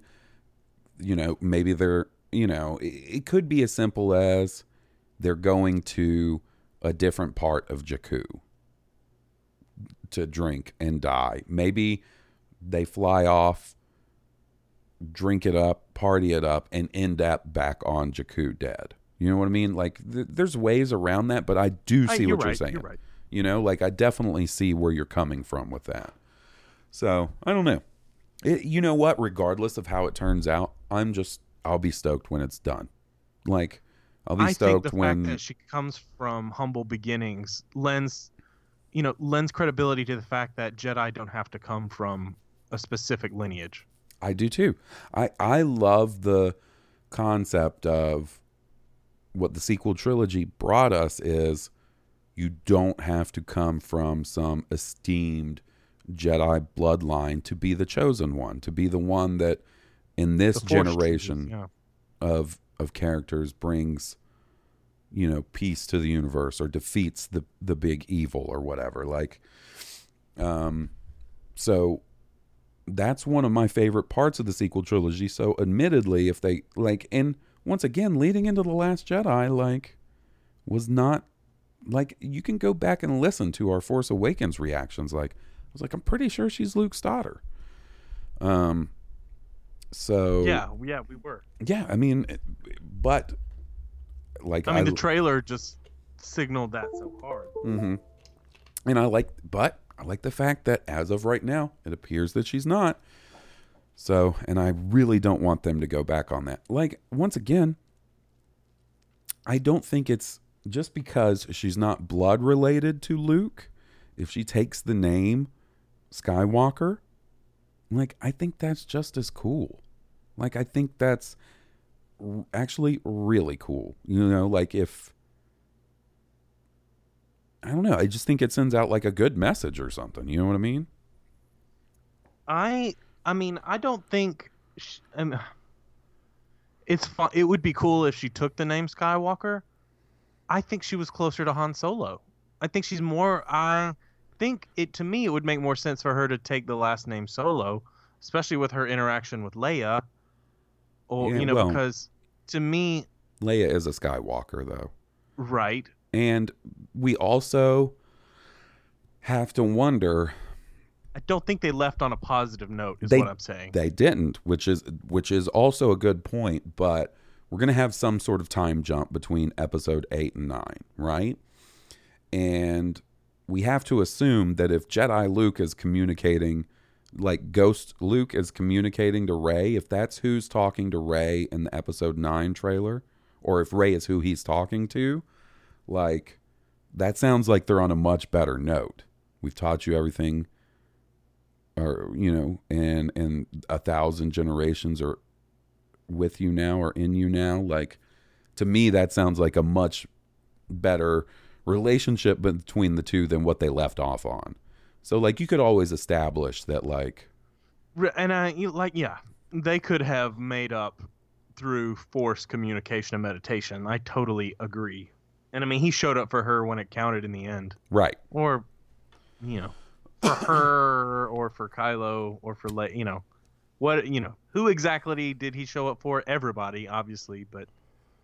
And today, when I was driving around for work, I thought of something, and I'm sure this has been theorized already. I'm sure this is not an original thought, but what if that scene in the trailer is once again misdirection? Like, we're led to believe, because it's taking place during the scene with Rey, that it's Luke talking to Rey at some point in the movie, right? Yeah. What if that's him talking to Kylo? Ooh, I like that. You know what I mean? Like, what if that is him being like, what if Kylo turns good or goes back to the light and he's like, you got to go fight Emperor Palpatine. This is your fight. You know what I'm saying? Like, and I think that's a possibility. I don't know how much of a possibility, but it's something to consider. But I don't know, man. We'll see. We don't have that long until we know. And like I said, I'm stoked for episode 9. I can't give me what you guys got to give me. You know what I mean? And I'll just be glad when it's done. Like the discussion and the questioning of whether Rey is related to somebody, or will Kylo be redeemed. Like, I'm just ready to know the end of the story and then be able to view the sequel trilogy as a completed story. You know what I mean? Like, very much looking forward to that. You and me both. All right, here we go. We got an email from Jake. Hello, Halls and Will. Longtime listener, and I've written in a few times before, but I want to start doing it more regularly. Anyways, I'm just sitting here with some relaxed grass watching the traffic drive down by my street, thinking about episode 9 and how excited I am to finally see a trailer, assuming they show one at Celebration. As you can tell, this email is a little bit old. Anyways, I couldn't help but to think how bitch the First Order is compared to the Empire. The Empire ruled shit for like 25 years before they were stomped. The First Order is ruling for what? Maybe a year if they have total control come episode 9, and assuming they are defeated in episode 9 as well. Why is the First Order such a bitch considered to its big daddy, the Empire? They should have fucked up somewhere. They fucked up somewhere along the way. Should have used that clone army. Anyways, hope you guys have a blasted Celebration. Hopefully talk to you guys again soon. Keep doing what you're doing. A dude named Jake. That is kind of one of the bigger differences between the original trilogy and the sequel trilogy is like, by the time of the original trilogy, the Empire has been in control for a while. And the Emperor has entire control over the entire Galactic Senate, or the Imperial Senate at that point. Right. And he is, I don't know if he was a strong leader. Let's assume he's a strong leader, the Emperor. Maybe not as strong a leader as Snoke. Snoke was definitely a strong leader to hold together a First Order, but he didn't have the entire, I guess, the resources of the entire Galactic Republic at his disposal like Palpatine did. Well, also, Palpatine was sitting at the top of a giant mountain considering what Snoke is sitting atop of. Also, their two approaches were wildly different. Like, Palpatine played the long con, slowly worked his way up into the position of power to where he could grant himself emergency powers, and then, sort of betrayed the Jedi, started the Empire, but still kept the Senate around. They don't dissolve the Senate until episode 4. Remember, like, Tarkin comes in and he's like, the Emperor has dissolved the Senate. And they talk about how like regional governors will be up to control their systems and stuff. Snoke just blew that shit up. He was like, fuck it, blow up their seat of power. So like it's moving at a more accelerated pace. And then in episode 8, Rey does tell Luke, like, if you don't come back, the First Order is going to have control of the galaxy. I can't remember the time frame she says, if she says in weeks or days, but like, clearly even though we only see, that's something also kind of interesting about the sequel trilogy is we see so little of what's going on in the galaxy as a whole. It's very focused on these contained stories. You know what I mean? We don't know, like, I guess during the events of The Last Jedi, like there's First Order forces out, like taking over other planets and stuff, That's something we don't kind of know. It'll be interesting to see what they establish as far as the First Order's control in episode 9, which I guess is about a year after The Last Jedi. So that is one of the more, but like they also have this whole storyline, like the First Order was kind of chilling out in the Outer Rim or beyond the Outer Rim, like waiting to strike. So they've been around for a while. They just make their power move in The Force Awakens. Yeah. Definitely different approaches. Yeah, definitely. Snoke just, it took Palpatine, 20 years to blow up a planet. Yeah. Yeah. All right, let's see. Snoke was like, fuck it, kill them all. Up next, we've got Matthew Moss. Hi, Halls and Will. I'm a longtime listener, first-time emailer to the pod. I discovered Blue Harvest around when Rogue One was released. I remember seeing a mention of it on the Space Barbarians Instagram page, decided to check it out, and never looked back. I appreciate the thoughtful, thorough, and good humor coverage y'all have of all things Star Wars universe. Keep up the terrific work. Cheers, Moss Man.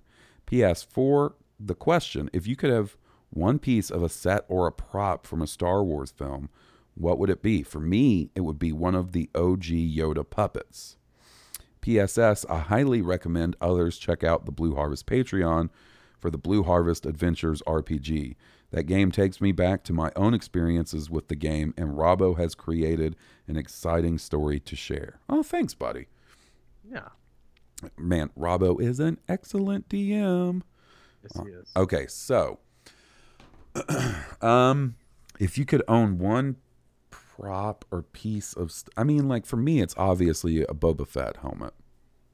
It's pretty, but like one of the lightsabers would be cool. There's so much cool stuff. That's what I was gonna say. One of the lightsabers, or a X-wing cockpit. Maybe not even the whole X-wing, but Just if I the could set the just climb in that cockpit and just feel that feeling, because you're talking about the kid that used to mock up cardboard boxes. So, like, let's say my family got a cardboard box big enough. You know what you do with that big ass cardboard box? You make a cockpit for an X-wing. You're damn right. That's what you do. Cut out the panels and you draw in all the stuff. You know, you go grab the joystick from the computer table. Stay on target. Yeah. At Celebration, they had this the Boba Fett puppet. I mean, the Yoda puppet would be that would be cool. At Celebration, they had maybe it was called the Prop Store. I can't remember what the booth was called, but they had some screen used Star Wars stuff for sale. And they were all presented fairly nice. Like, they'd have like a shadow box set up with some strands of Chewie's fur from one of the suits, or a tuft of Ewok fur, and things like that. And like seeing those, I was like, damn, those are pretty neat. That'd be pretty neat to have, you know. So even small stuff like that is cool. What makes me really envious are the people that have pieces of one of the Death Star models. Like, I think that's cool. That they blew up, or no, like just like disassembled piece. Well, like, you know, in episode 4, like when they're flying above the surface of the Death Star, like that was a huge chunk of just flat Death Star that they made, like miniature size, and like those eventually were broken down, and people have pieces of that and stuff. I think that's neat. All right. We have an email from Utah. Dougie. All's and well. I was talking with some friends about The Last Jedi.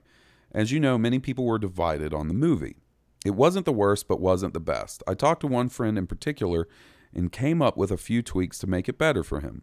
I would keep everything the same up until Yoda talks to Luke. Yoda convinces Luke to help Rey and enter the fight. Just as he is lifting his X-Wing out of the sea, it is blown up by the Knights of Ren. Luke lights up the green and has an epic duel defeating them. He is then trapped on the island, forcing him to protect himself to face Kylo. The exertion causes him to go into a coma, and he doesn't die. Roll credits. My buddies seem to love this angle, and I personally would have loved more saber action. I don't want to keep dwelling on what could have been, and we'll move forward in future emails. Keep up the good work, Dougie. I mean, that's definitely a way you could have gone. It would have been neat to see Luke Skywalker whip ass in that way. But I don't know, man. Like, I think I kind of prefer the way it went. And I know that's not going to sit well with some people, but it's so, I don't know, samurai, so kung fu movie kind of. Yeah, and like, no offense to Mark Hamill, and like he even mentions it in the making of The Last Jedi. Like, he was hesitant about the stunt work stuff, and like, you know, like, I love Christopher Lee as Count Dooku, and obviously he was older than Mark Hamill is now, but it's very clear in Attack of the Clones and Revenge of the Sith that that's not always Christopher Lee. And they have to find some ways around, you know, having someone that's a little older be able to do that kind of stuff. And like, I think if you had Mark Hamill doing too much flippity floppity lightsaber action, like at a certain point it may not have looked as cool as you think it might. And this is nothing against Mark Hamill. It's just sort of like, and it wouldn't be much of passing the torch. Right. But that being said, his confrontation with Kylo, like, to me, they found a way to make that happen without it looking goofy. And the same thing with him and Rey when they have their little duel. So, absolutely. You know, I think that's why I'm ultimately pretty happy with it. And I think I said this earlier in the Force Awakens, or maybe before it came out, or maybe after, but, you know, part of the magic of being a Jedi Master is not having to use your lightsaber like you would have when your connection to the Force may not have been as strong. Right. Do you see what I'm saying? Like the strong connection to the Force and the Force powers are like a prestige of being a master. Does that make sense? No, I totally get what you're saying. And that's what I like. No, I totally get it. Let's see. Who do we have next? All right, here we go. We've got our buddy Billy Bob. Hey, buddies, have a question for you both. I'm still listening to the whole Blue Harvest catalog, and I'm not necessarily doing it in order, but I was on an episode the other day. It was episode 40, I believe, and you and Will were talking about what if Joss Whedon directed a Star Wars film. I would love to see that as well. I couldn't agree more. My question is, and you might have went over this before, what other directors do you have in mind that you wouldn't mind seeing their vision of a Star Wars movie? To me, honestly, he's done such a great job with Guardians, I wouldn't mind seeing a James Gunn Star Wars movie, and even a James Cameron directed one as well. That's just a few I had in mind. Also, listen to episode 48, Darth Payne, when y'all had Goose on, I believe, for the first time, and that episode was amazing. The confrontations that took off in that one were really good. Besides, I know I don't even really know the guy, but Goose is my boy. Vader represent. Anyways, guys, this one's long enough. Having a blast listening to this great content. Halls, I hope you have a blast at Celebration next week, man, and have a safe trip back. Can't wait to hear the reviews when you get back.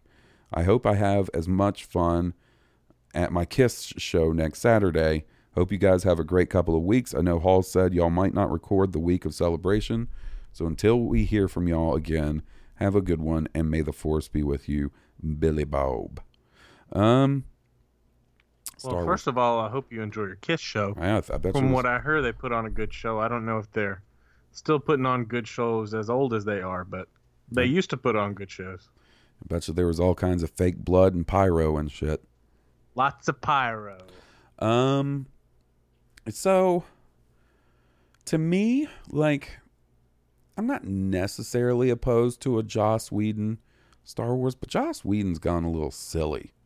Like, I don't know necessarily about Joss Whedon so much anymore. And I kind of feel like he and James Gunn have both, while I enjoy stuff both of them have done, I enjoy it a lot, kind of feel like they got their Star Wars in without working within Star Wars, you know? Like, Firefly and Guardians of the Galaxy are like their Star Wars. I'd like to see Neil Blomkamp do a Star Wars movie. Oh, right. You hit the nail on the head. That would be cool. Give him, like, not a super high budget Star Wars movie and see what he can come with. Because Neil Blomkamp's one of those dudes, like, he got a lot of attention after District 9, which is a movie I really enjoy. And then it seems like with each progressive movie, Elysium and Chappie, that has gone down. But I'm here to tell you, I enjoyed both of those. Right. So I'd like to see him take a shot at Star Wars. What about you, Will? Do you have any directors you'd like to see do Star Wars? I think you took mine. I'd love to see what Spielberg would do. That would I be mean, interesting. just, Because, you know, I guess there was a time when maybe George Lucas was trying to ask him to do Return of the Jedi, and then maybe even The Phantom Menace at one point. I know he also talked to Ron Howard about doing The Phantom Menace, so I don't know, man. That would be interesting to see what a Spielberg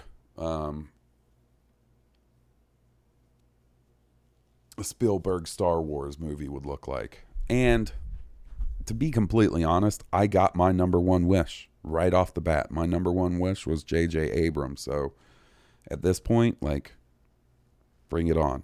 Whoever you got, I'm ready to see what they got going on. And there's so many directors that I like tied to The Mandalorian. You know, I feel like they're doing their Star Wars. Yeah. Like Bryce Dallas Howard and Taika Waititi. Yeah. And, like, there's so many, like, and I'll be honest, I don't have a wide knowledge of directors. You know, like, either. I kind of figure it, like, a Jordan Peele Star Wars, that would be fucking cool. What would that dude, like, Get Out was really good. I hear Us was really good. I haven't seen it yet, but, like, what would he do in Star Wars with a giant budget? Like, that could be cool. Like, but once again, like, I'm not super familiar with people until they hit the real big, like, mainstream. I'm not one of those people that really keeps up with directors and stuff like that. All right. We're going to try to get to a couple more emails, and then we got to stick a fork in this one. We'll do 2 more, and then we won't be too far behind once we do 2 more. So first up, we got an email from Tracy Moon. Hi, sir. In the current canon or even legends, do we have any idea of what happened to the Slave One after Boba Fett went into the Sarlacc pit? Cheers, Tracy. So in Legends, Boba definitely gets the Slave One back after the Sarlacc pit, but I don't think there's any information on what happened to it in canon after.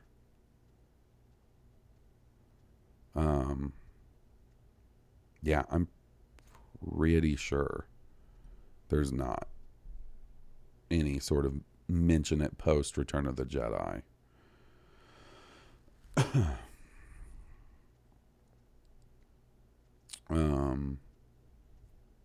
Yep. Nope. I just looked. And it appears there's nothing. So, yeah, I wonder what that old ship is up to. If Boba's dead, then probably not good things. Probably been disassembled. Scrapped for parts. Like my heart when they canceled the Boba Fett movie. Scrapped for parts. Scrapped for parts. Man, oh man. All right. And now we got one from our buddy Brad H. Hey guys, so I'm pretty stoned right now, and I'm rewatching The Last Jedi. In light of The Rise of Skywalker, the dialogue between Kylo and Snoke holds a bit more weight. When Snoke said, "The seeds of the Jedi Order lives, hope lives," it got my brain juices flowing. So a bit of speculation with more questions than answers. But we still don't know a ton about Snoke or his backstory. I believe that will be explored more in The Rise of Skywalker, and he'll play a more central figure who has some sort of nexus to Palpatine. What that is anyone's guess, but I wouldn't be surprised if there is a strong connection considering his disdain and knowledge of the Jedi Order, and in particular, Luke Skywalker and the Skywalker bloodline. Why would Snoke care so much about the Jedi Order when, as far as I know, it hasn't existed since before Luke and Leia were born? Why was that such a threat that Snoke felt compelled to mention it to Kylo? Also, the dark side has continuously used the Skywalker bloodline to try and gain leverage over the galaxy, turning Anakin and Ben, trying to turn Luke and or kill him, and trying to break the soul of Leia. Why is the Skywalker lineage tormented by the dark side? To that end, how do you think the Skywalkers will rise? Thanks, boys. I hope this was coherent. It was.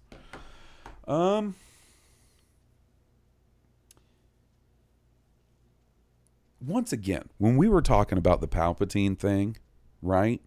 And was that really the end point, or is that really always in the cards? Like, could that be part of the reason Snoke was taken out in The Last Jedi? Because they were like, look, we need to clear the stage for Palpatine. Like, I do think we're going to find out. I don't know if it'll be in episode 9, but I think we're going to find out there was some kind of connection between Snoke and Palpatine. And that means for all the people bitching about how Snoke went out in a bitch-ass way, I mean, Snoke was never going to make it past the second movie. I mean, for all those people thinking Rian Johnson did something stupid with Snoke, like, if Palpatine was the end goal, like, Snoke was never... Yeah, then Snoke had to go. You had to make room for Palpatine. You can't have Palpatine, Snoke, Kylo, and Rey. You know what I mean? And Luke Skywalker, and blah, blah, blah, blah, blah, blah, blah, you know? Like... Yeah. That is an interesting question. It makes me wonder, like... I kind of wonder if they were just playing the fucking coy secretive game and just being really good about hiding their cards before they wanted people to know what's up. And also, you know, was it JJ saying he couldn't believe that hadn't leaked by now? Right. I mean, maybe it did, you know, who knows that it didn't, and people were just like, yeah, right. You know, no way in hell. Yeah, that's true. That's true for sure. Just because nobody saw it coming. Yeah, I really need to go back and re-listen to the Aftermath books and see, like, could the whole First Order have been, the whole creation of the First Order and Snoke and everything, could that have been a giant long con contingency plan of Palpatine's? Like, Palpatine clearly knows how to play the long con. That's what the entire prequel trilogy is about. Right? The entire thing. And, like, yeah. And as far as how do I think the Skywalkers will rise, I think we talked about it last week, but, like, I think that title has multiple meanings. I think it means, to me, even though his last name is Solo, I think that points to a redemption for Kylo. Kind of like Return of the Jedi can mean Luke, but it also means Anakin returning from the dark side, you know? So I think that could be a facet of it, you know? I think part of it is the rise of the legend of Skywalker, which Right. you see Yep. right that last scene of The Last Jedi. Mm-hmm. Mm-hmm. You know, the legend of Skywalker has risen to give spring hope across the galaxy to respark the rebellion. Which, by the way, also kind of like a mid-credit scene or an end-credit scene that's just in the actual movie when you think about it. Yeah, and when the kid pulls the broom to him with the Force, Yep. that's really...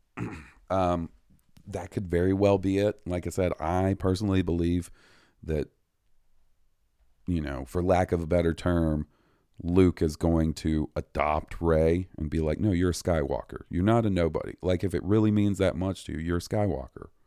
You know what I mean? Like, who cares about your shitty parents? You're clearly a good person. Like, you're important. You don't need to be from an esteemed bloodline or some mystical bloodline connected to the Force to be someone important. You're a Skywalker. Like, you're part of the family. You know what I mean? So I think that could be it. Like, I think once we see the movie, the title is going to make, obviously it's going to make a lot of sense, but I think it's going to make a lot of sense on different levels.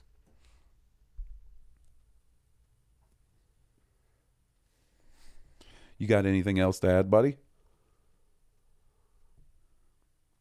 Did I lose you there, buddy? Oh, did you lose me? Can you hear me? I can now. It my sounded like I goodness. lost you there for a second. I was just asking if you had anything else to add. No. All righty. Well, I think that's going to do it for us. We made a dent in the emails, so I think we should definitely be able to finish those up next week. Remember, guys, next week, episode 200. Get them voicemails in and stuff. We want to hear from you guys. I don't know how much we're going to have to talk about. Big question is, will there be some kind of announcement or information on May the 4th? Maybe that's when we'll find out the dates for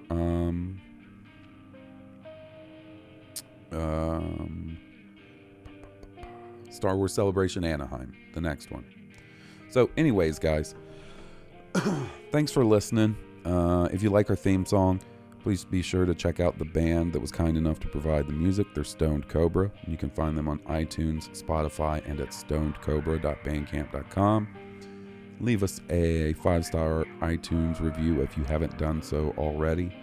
It really helps us out. And until episode 200, this has been Blue Harvest, and I'm Halls Burkhart. And I'm Will Whitten. May the Force be with you.